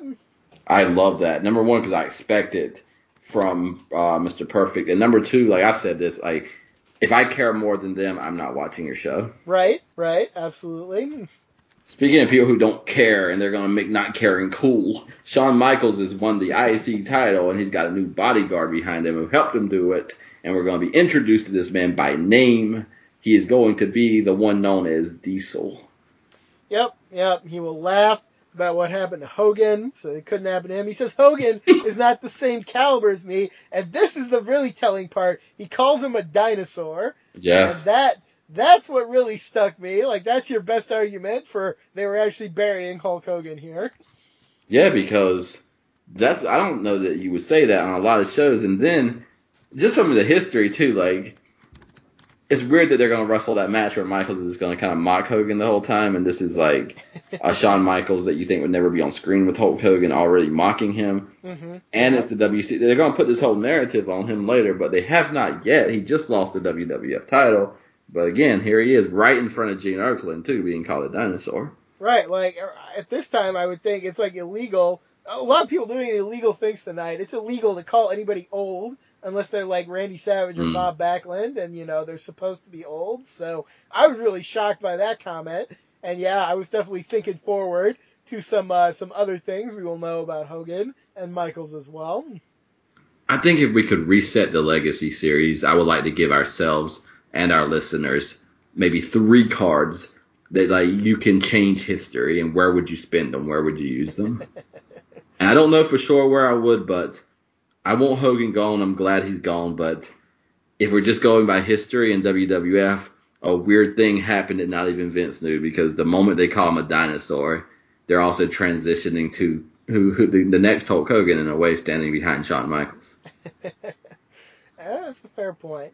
I want to say we've already talked maybe too much about this, but I just got to throw it out a second before we go back to Diesel. All this talk about Hogan, well, maybe he shouldn't have put over Bret Hart because Bret Hart's not hot enough, all this stuff. He puts over Yokozuna, and Yokozuna after WrestleMania 10 will be like mid-card for life. Like, he will never really approach the main event at all again. So is that a wasted opportunity then? I guess is the question I have to ask. It's a fair question. It still doesn't say that he should have put over Bret Hart for me, Right, but yeah. But I don't say it's I wasted feel though, like they because should have at least just had an idea, a strong idea of who they did want to run with, and just tried to go for it.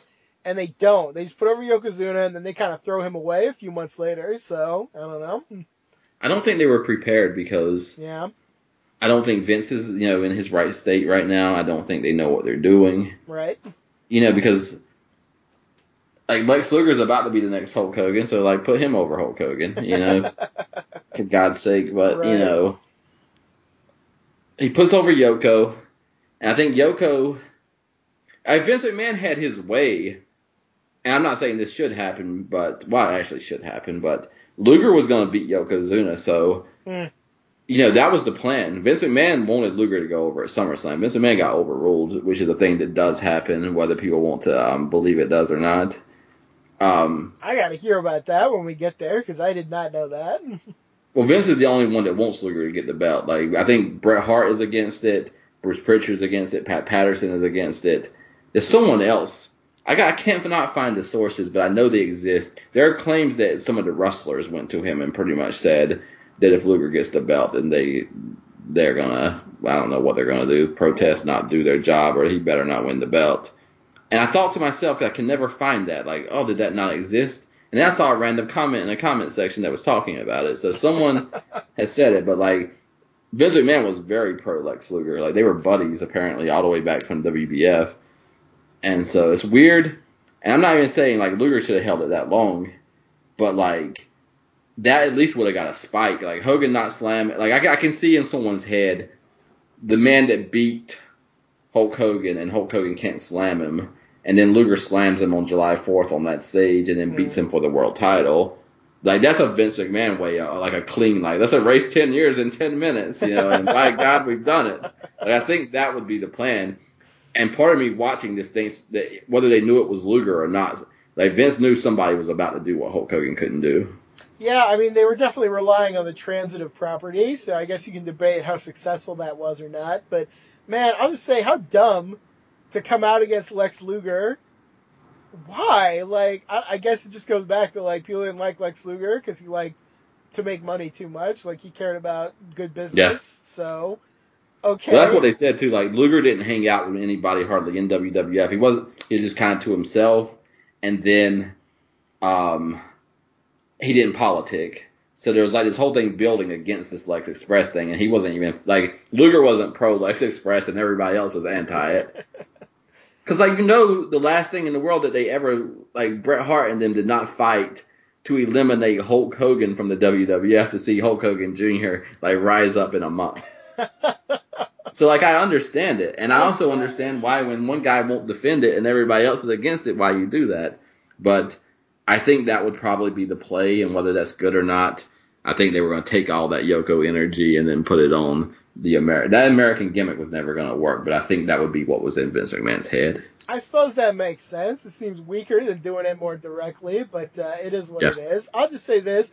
This is to your point, the unfairness of the Universal Lex Luger, because supposedly all the wrestlers also came out against Ultimate Warrior, and that didn't do anything. He just became champion anyway, so that's dumb.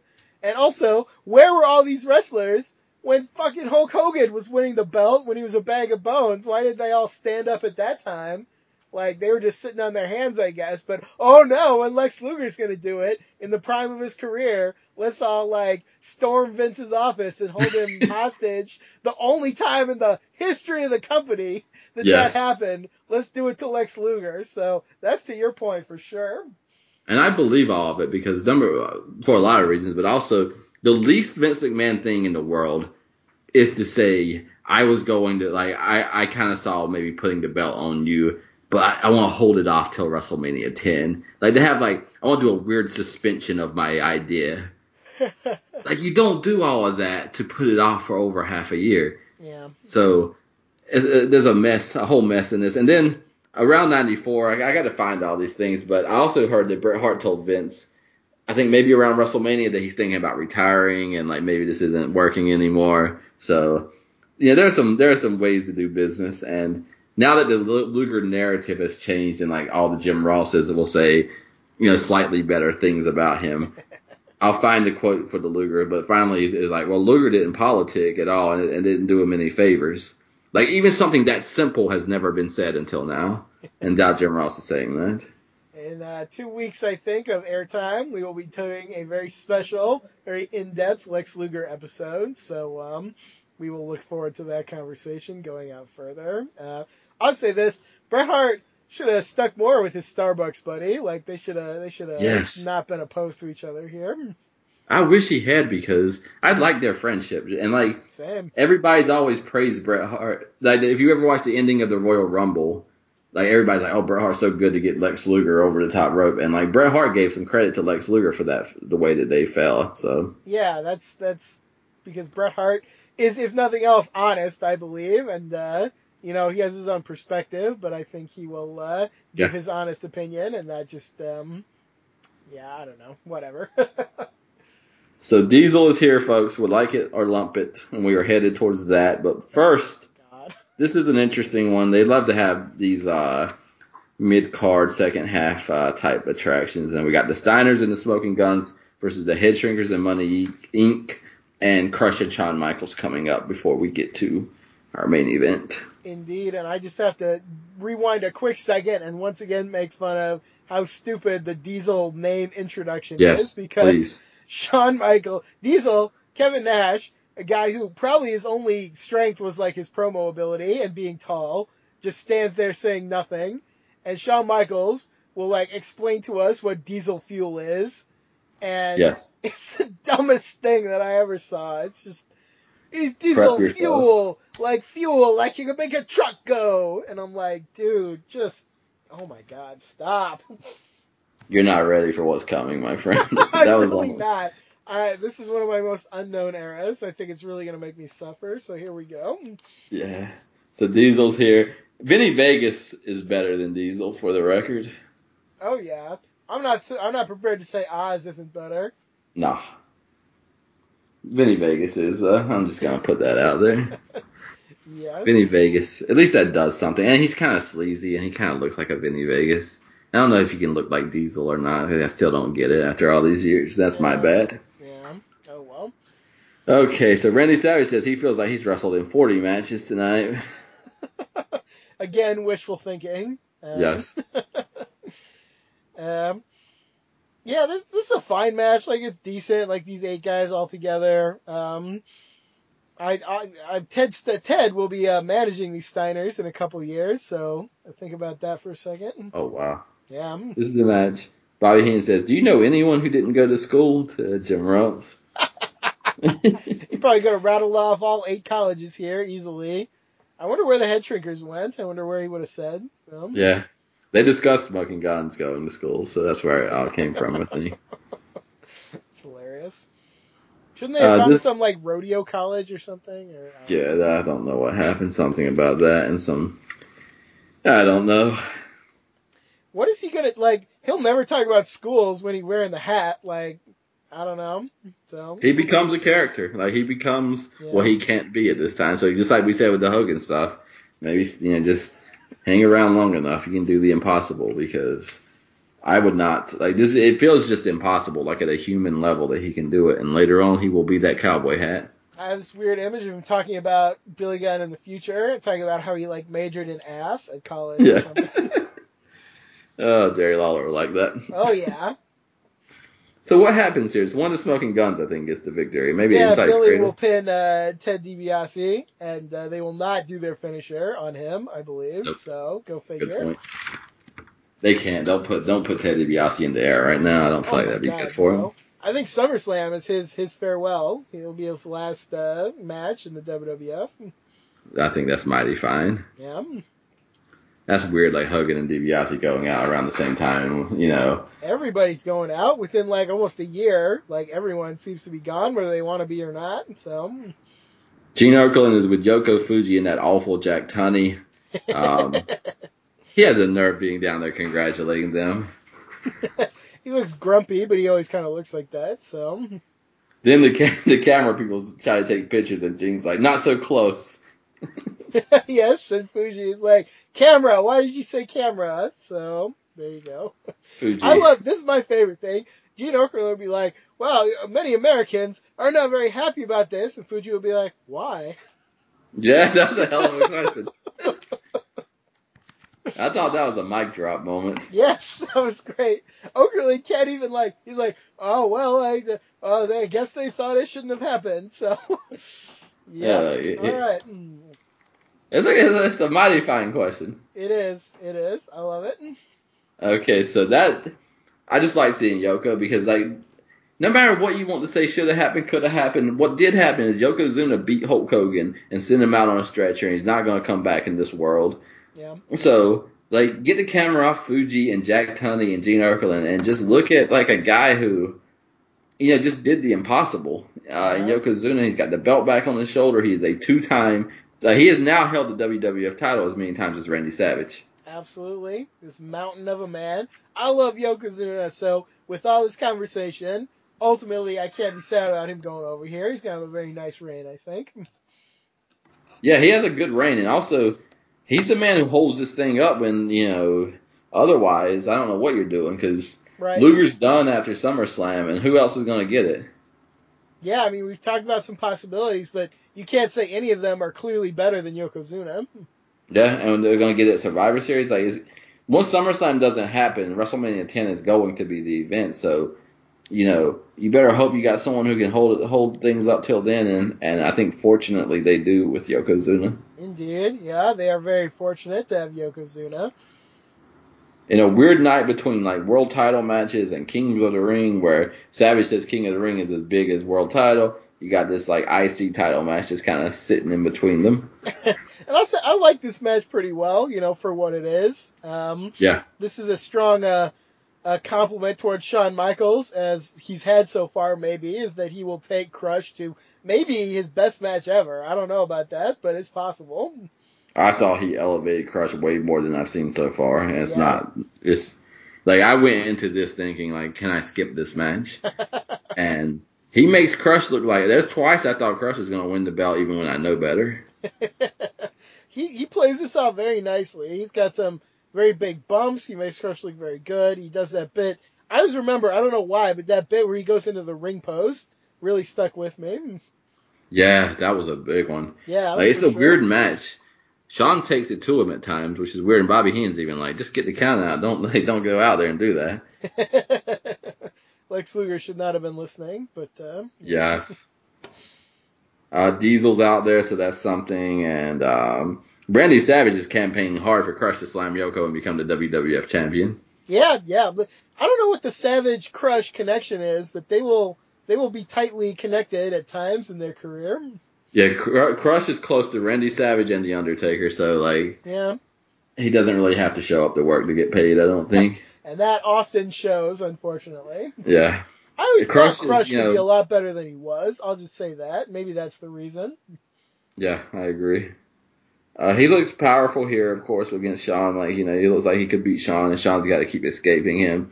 But the energy's good, the pace is good, and I love. So the Doinks are going to come out, but they're going to come out as if it's only one of them, but the other one is imitating him behind him, and it's an interesting sight. This is kind of more memorable. Like, the more I think about it, the more I realize this is sort of a memorable match, because I also have that strong image of the Doinks walking like in a perfect line so that you can't tell there's more than one until the camera moves. So Yeah, Bobby says, I only see one. and they're like smoking the cigars, and they're like, Yes. there's some vibe about it that I dig. It's still this Matt Bourne stuff that's so good. It makes you wonder why Survivor Series has to suck, because if it does, but like Doink being out there with Michaels was so curious to me. It's like two heels that aren't in the same world, and then like the cigars and stuff. So it was a fun mashup of different talents.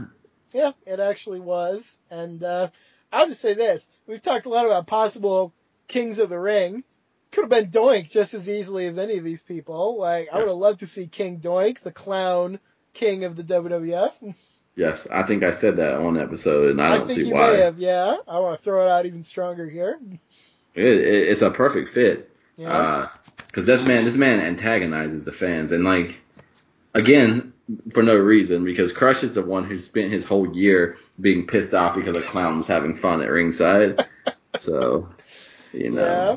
Yeah, I don't know why this feud has to keep going, to be honest. But I don't know. I didn't mind it as I watched it, but now I'm like, did these guys really have to feud for a calendar year? Probably not. Probably not. That's for Crush's sake, I think. Doink can move on at any time and be fine. Very true. Yeah, I would love to see Doink move on. Does he? I think he wrestles Brett at SummerSlam because he's like the first opponent before he wrestles Lawler. So that should be good. That is the other thing that I want to say, and because I think Brett's putting on a lot of great matches, but he's not putting most of them on against nobody. Oh, that's very true. Yeah, I mean he's fighting some top level talent here. Yeah, Doink will do that. I don't know what Crush does until he feuds with Savage next year. I don't. He'll fight Yokozuna on Raw, I think, and he'll get sat on and he'll be out for a while. So that's part of it at least. See, that's another thing, and again, that nobody talks about. Can you imagine if Yoko was like destroying people and putting the flag on them? Hulk Hogan would never claim, for the sake of America, like, I will beat you in one shot and then not get the job done. Like, you need to go away at that point. Like, yeah. What is wrong with you? And Crush is another one. Like, Yoko's just laying bodies, and somebody needs to do something, but nobody's capable. So, yeah, he'll put a lot of people out, actually. So that's a good point. That's something to think about.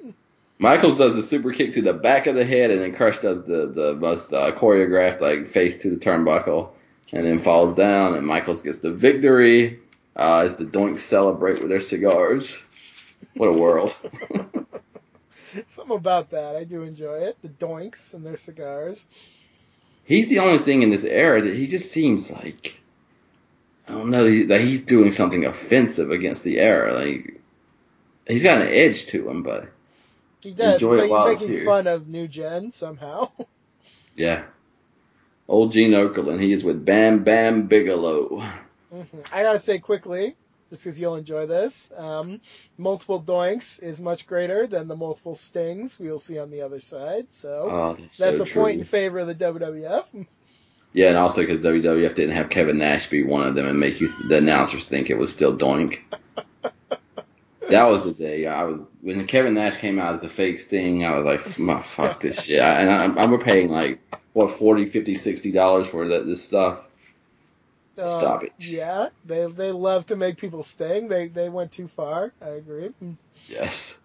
So this Bam Bam, they're really letting him know again that, like, my God, man, if you never wrestled a match, you're gonna win this one, right? Right. You're gonna beat Bret Hart. You're the biggest piece of crap we ever saw. So I guess that'll tell you something right there. Oh dear. So Bam Bam is in a worse situation to me than Bret Hart. Like, you better get in there and get it done. But Bret Hart's narrative, like, this is what I mean too, that it's not a Bret Hart problem, but these narratives suck. Like, this is number one. You're 8 years in the business and you win the world title, and Razor's like, I've been here 8 months and I've done as much as you, and he's killed the narrative. And now it's like, oh my God, little weak Bret Hart. Can we call the match for Bret Hart? Bret Hart's got courage, but he can't win matches. Like, dear God, just have a little faith. He was the world champion since November. He might get past Bam Bam Bigelow. There's a possibility. It's on the table. Yeah, I guess the presentation of this match is a bit strange. It didn't bother me as much as you, I think, but Yeah. this is the weakest Bret Hart match of the night. I think I felt like that was pretty obvious. I think it pissed me off too because this little scam monster Bret Hart comes limping out like he does at Royal Rumble in order to get all the sympathy that he'll get then too. So like he's got himself some moves that I've noticed. For sure. DDP got over more, taping his ribs all the Yep. time. So like, take a lesson, Bret Hart. Um, there's some fun stuff in there. I think Bret Hart, he does a good job of selling. I think that he's tired and that he's like trying to figure out the way to win this match. And Bigelow, when he's not bear hugging, he does some good things. Like he'll press slam Bret out to the floor at one point. That got a nice pop from me. Yeah, those WWF announcers, I think, were shocked at how many times Bret was doing things on the floor. So that's also, I guess, to Bret's credit that he was kind of opening things up a little bit. I think so. He whips Bigelow into the rail one time, and Bigelow hits so hard he almost like spins out into the crowd. So My favorite moment in the match is like this creepy image of Gene Okerlund standing on the King of the Ring set. He looks like a guy watching that would bring Lord Regal into to come out. I wish. That's another great thing that's happening right now in WCW. Yes. Probably better than anything you might see over here, actually. So. Oh yeah, he didn't need King of the Ring to already be elevated above this. Absolutely. There's a lot of fighting outside the ring. Bigelow will slam Bret Hart in the aisle at one point. I always like aisle fights, so there's something good about that as well. Luna runs out with a chair and doesn't really hit him, but kind of puts the chair on his back. Here's the worst part of the match to me, worse than the bear hug, I think, is that after that chair shot, Bigelow will pin Bret Hart 1, 2, 3, and then Earl Hebner, of all people, runs down to reverse this screw job, I guess. And this is like, where was Earl Hebner when Hulk Hogan got fireballed, I guess, Yeah. to like run down and tattle? I hate this. Every time this happens, every time someone runs down to be a tattletale and the referee reverses it or restarts the match, then I always hate that. That's the worst part of the match to me. That soured me as well. Yeah. It's doing too much and it's stupid. Like if I was running a company, both of those referees would be fired at the end of the night. Like, it'd be an Ultimate Warrior thing where I'd be like, when they come through the curtain, I'm firing them. I'm with you there. That was poor, so I gotta give criticism to that.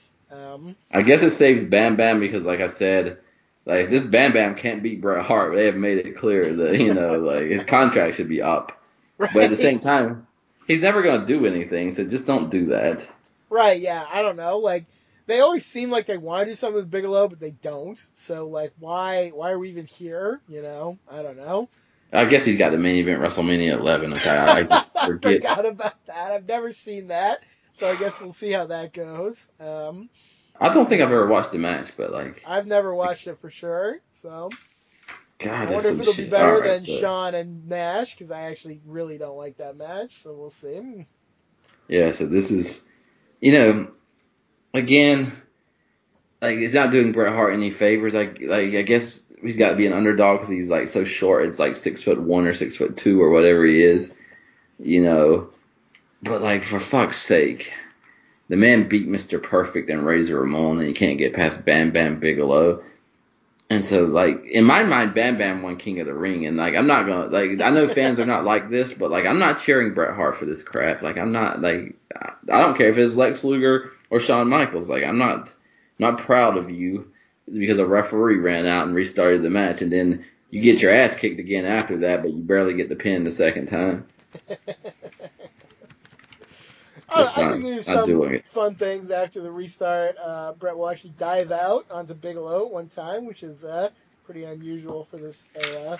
But yes, he has many problems. Once again, he can't get the sharpshooter. He does get that victory roll, which will pick him up the win.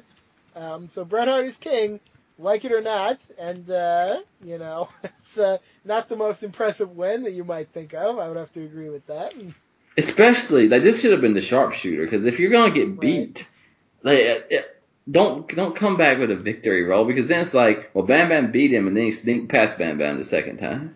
Right, yeah. At that point, like, come back with the dominant win, dig deep. but it doesn't really happen. So I don't know, but and then this Jerry Lawler Bret Hart thing, I didn't like it when I was a kid, and now I watch it now. Like, I've never seen WWF look more like a regional company. Like, I thought that we were in a different building because they were showing like the ceiling and there was all this like stuff that looked different. I was like, yeah, suddenly they're in the Manhattan Center somehow. So. yeah, it just looked small, and like I love like Bret Hart deserves way better than what I'm going to say because the perfect match even moved me. But when I was watching this, I thought Bret Hart should have been the big fish in a regional pond.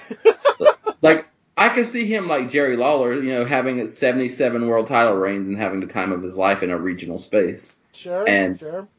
to me, for whatever reason, this whole thing, I don't know if it's Jerry Lawler, I don't know if it's the era, but man, it felt like we moved to Memphis for the last scene and like there was nobody in the building and it was not WWF. And it's the end of the show. And I guess maybe now I'm talking myself into at least understanding Bret being pissed off, but like, God, it just looks tacky and small to me, and I don't care who the real king is. Jerry Lawler's not a king, and Bret Hart's not a king, so I don't want to see them fight over who's a pretend king when they're both pretend kings. I sure already know that Owen Hart is the real king. Yes, he is a king. I agree with that.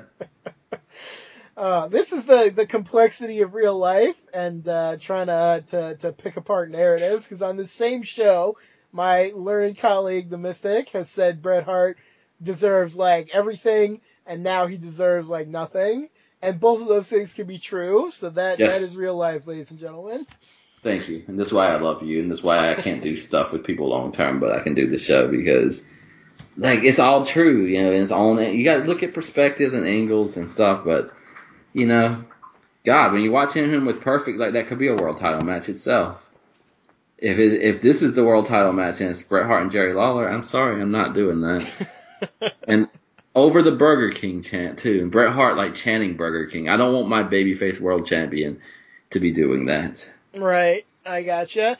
I feel like I remember enjoying their match at SummerSlam, so part of me wants to give credit to this feud, but the Burger King thing, the way it's presented, you're right, it's poor, it's just not what it ought to be.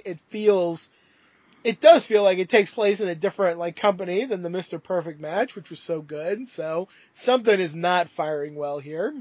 Yeah, and Bret asked him like, why didn't you enter the tournament? So to me, not only not entering the tournament, not interfering in the tournament, like, and it's like when someone won it, then all of a sudden he oh my God, there's someone going to be king. I didn't realize they were going to take it that far. And here's the other thing, and again, I'm not so familiar with these coming years, but I feel like Bret and Lawler will feud for years, literally. Yes. So why? Like, it's just very strange to think about. This might be Bret Hart's Bobby Heenan. That's so sad. But that this is the Weasel chant, and this is the feud, and this is the thing that keeps coming. Because they do that somehow in 95, 96, Isaac Yankem, all these other things that have nothing to do with this right here. Right. That is weird. You're right. And then I don't know, this Jerry Lawler. Like I want to like Jerry Lawler too, but God, every time this feels so regional. This last part, and that's not a bad thing, but it's not a WWF thing, and it's not a I just replaced Hulk Hogan thing either. I'd say if this actually felt like what I've seen of Memphis, it would have been a lot better. This feels like yeah. the WWF's weird idea of like what Memphis would be. So yeah, it's just And then what is Bret Hart going to retaliate with? Because he has to do the Burger King thing, I guess. Because the only other I am the king. You better refer to me as king. Like babyfaces can't even want to be king. Right. I was just gonna say like no babyface should ever win King of the Ring anyway. Because what are you gonna say? I'm the king. No, you can't say that. No babyface can say that. What a silly affair here. It's very silly, for sure. And it's like I said, it's a mix. There are times that I'm like, this is a damn good pay-per-view, and then there are times that I'm like, nope, this is not it. I think it's a lot more good than bad on the night, yes. But there are some clear drawbacks that do make you kind of pause here. And like you said, I think they pulled out a cool thing like with the wrestling Doink and Jerry Lawler, so it goes to good places, I think. But I can see Bret being upset, but also here's what the fans don't realize. This Bret Hart has not really been over any more than anybody, maybe less than quite a few. And the thing that's going to elevate him is going to take place with him not doing the things he wanted to do. It's going to be coming out of this feud, like winning King of the Ring, winning 2 matches at SummerSlam, and then more than anything else, it's going to be having his family betray him and having the fans connect to him. So at Royal Rumble, you can connect to Bret Hart because his brother, he's all about family, and his brother betray him. Or you could connect to Lex Luger because 2 hired Japanese guys you never heard of put trash cans on him in the back in a random scene. Oh my, it's going to be interesting to get into all that.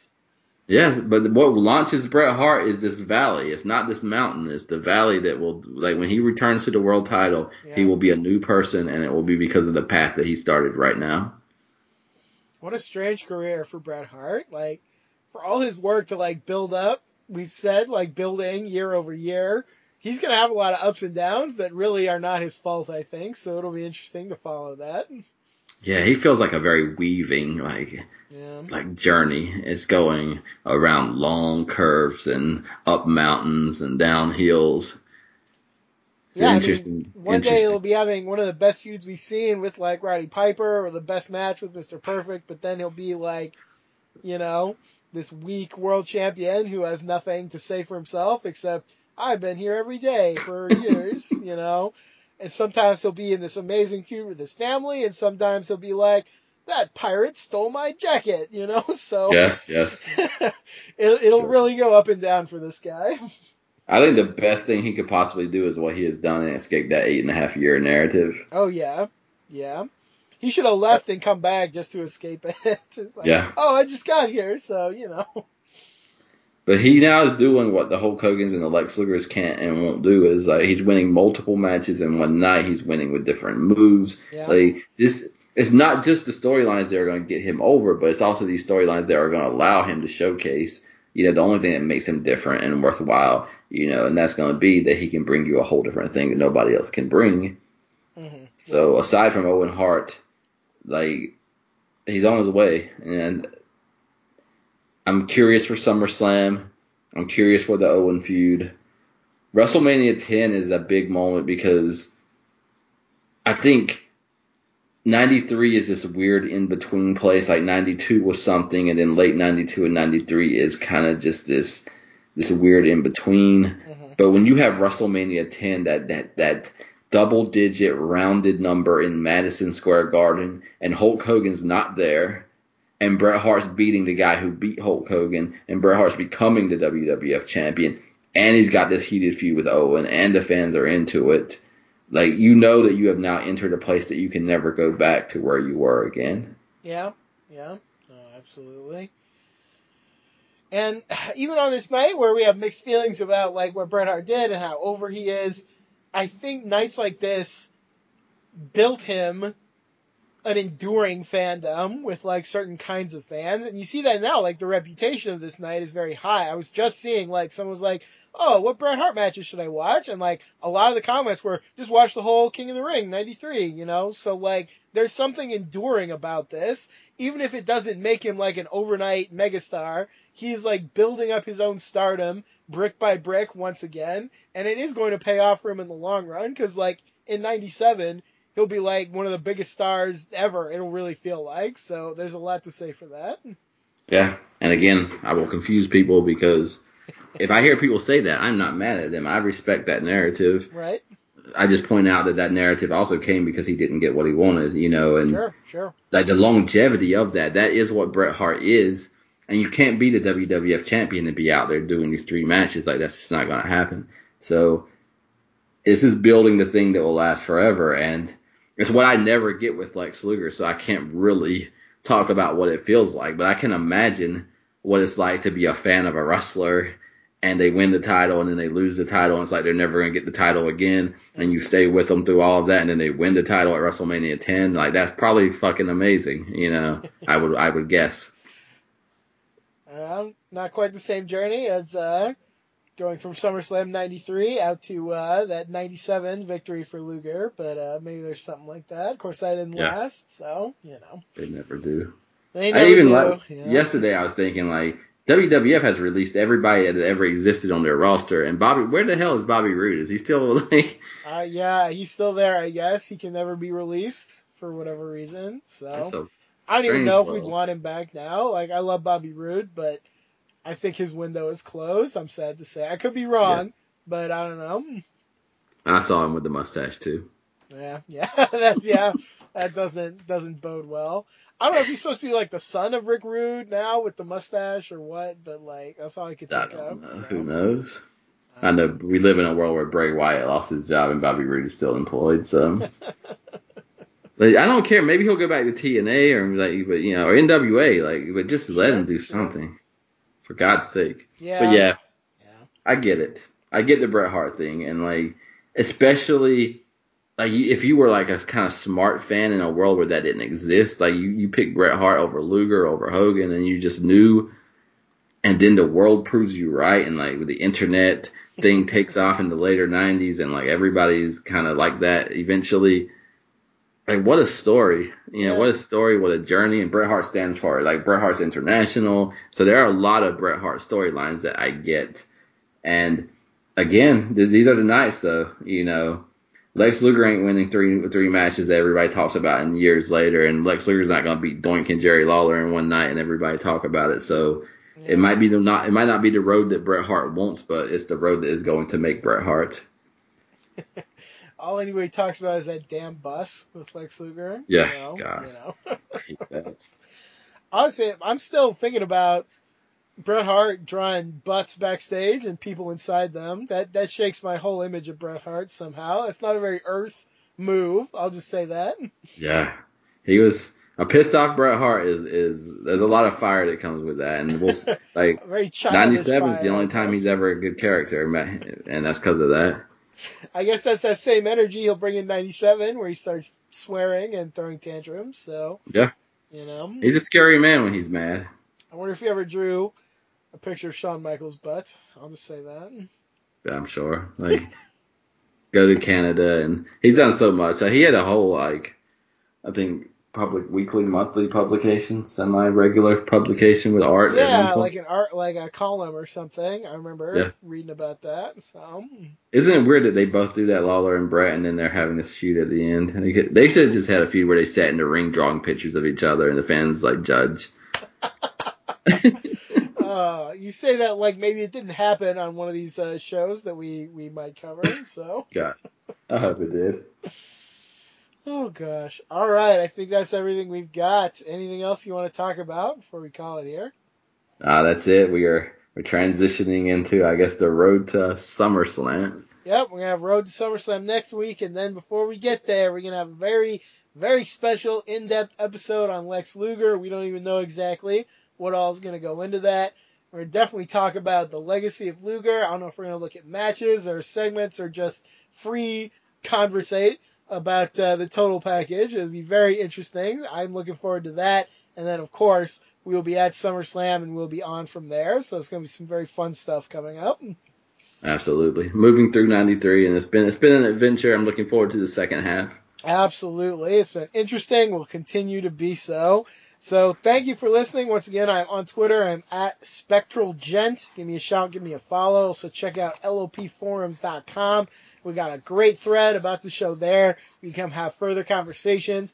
A lot of other great threads and articles and columns in there as well. Not to mention WrestlingHeadlines.com, our main page for even more great written material and all the other great podcasts on our radio network. Hope you will check it all out. So much wonderful content for you to consume, as is the modern way. Some very good stuff. Next week we will be back. And until then, Mystic, go ahead and take us home. Until next time, don't let the legacy be dictated to you. Rewatch, revisit, rewrite.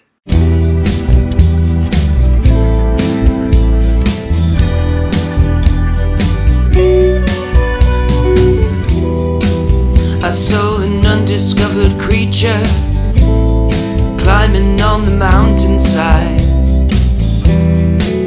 You know that no one else believed me. How about that? With green eyes and white stripes and salted tears, I knew that these were just its cautionary features. Keep telling myself nothing to fear. It's just an undiscovered creature coming up to meet ya.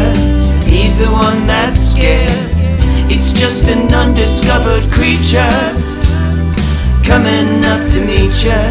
He's the one that's scared. The undiscovered creature. The undiscovered creature. I never saw this one in books or heard a myth of it. Looks like it came from underwater. I thought I'd seen every life form, but there it is, an undiscovered creature coming up to meet ya. He's the one that's scared. It's just an undiscovered creature coming up to meet ya. He's the one that's scared. The undiscovered creature. On and on and on and on and on and on. The undiscovered creature. On and on and on and on and on and on. With green eyes and white stripes and salted tears, I knew that these were just its cautionary features. Keep telling myself nothing to fear. It's just an undiscovered creature coming up to meet ya. He's the one that's scared. It's just an undiscovered creature coming up to meet ya. He's the one that's scared. The undiscovered creature.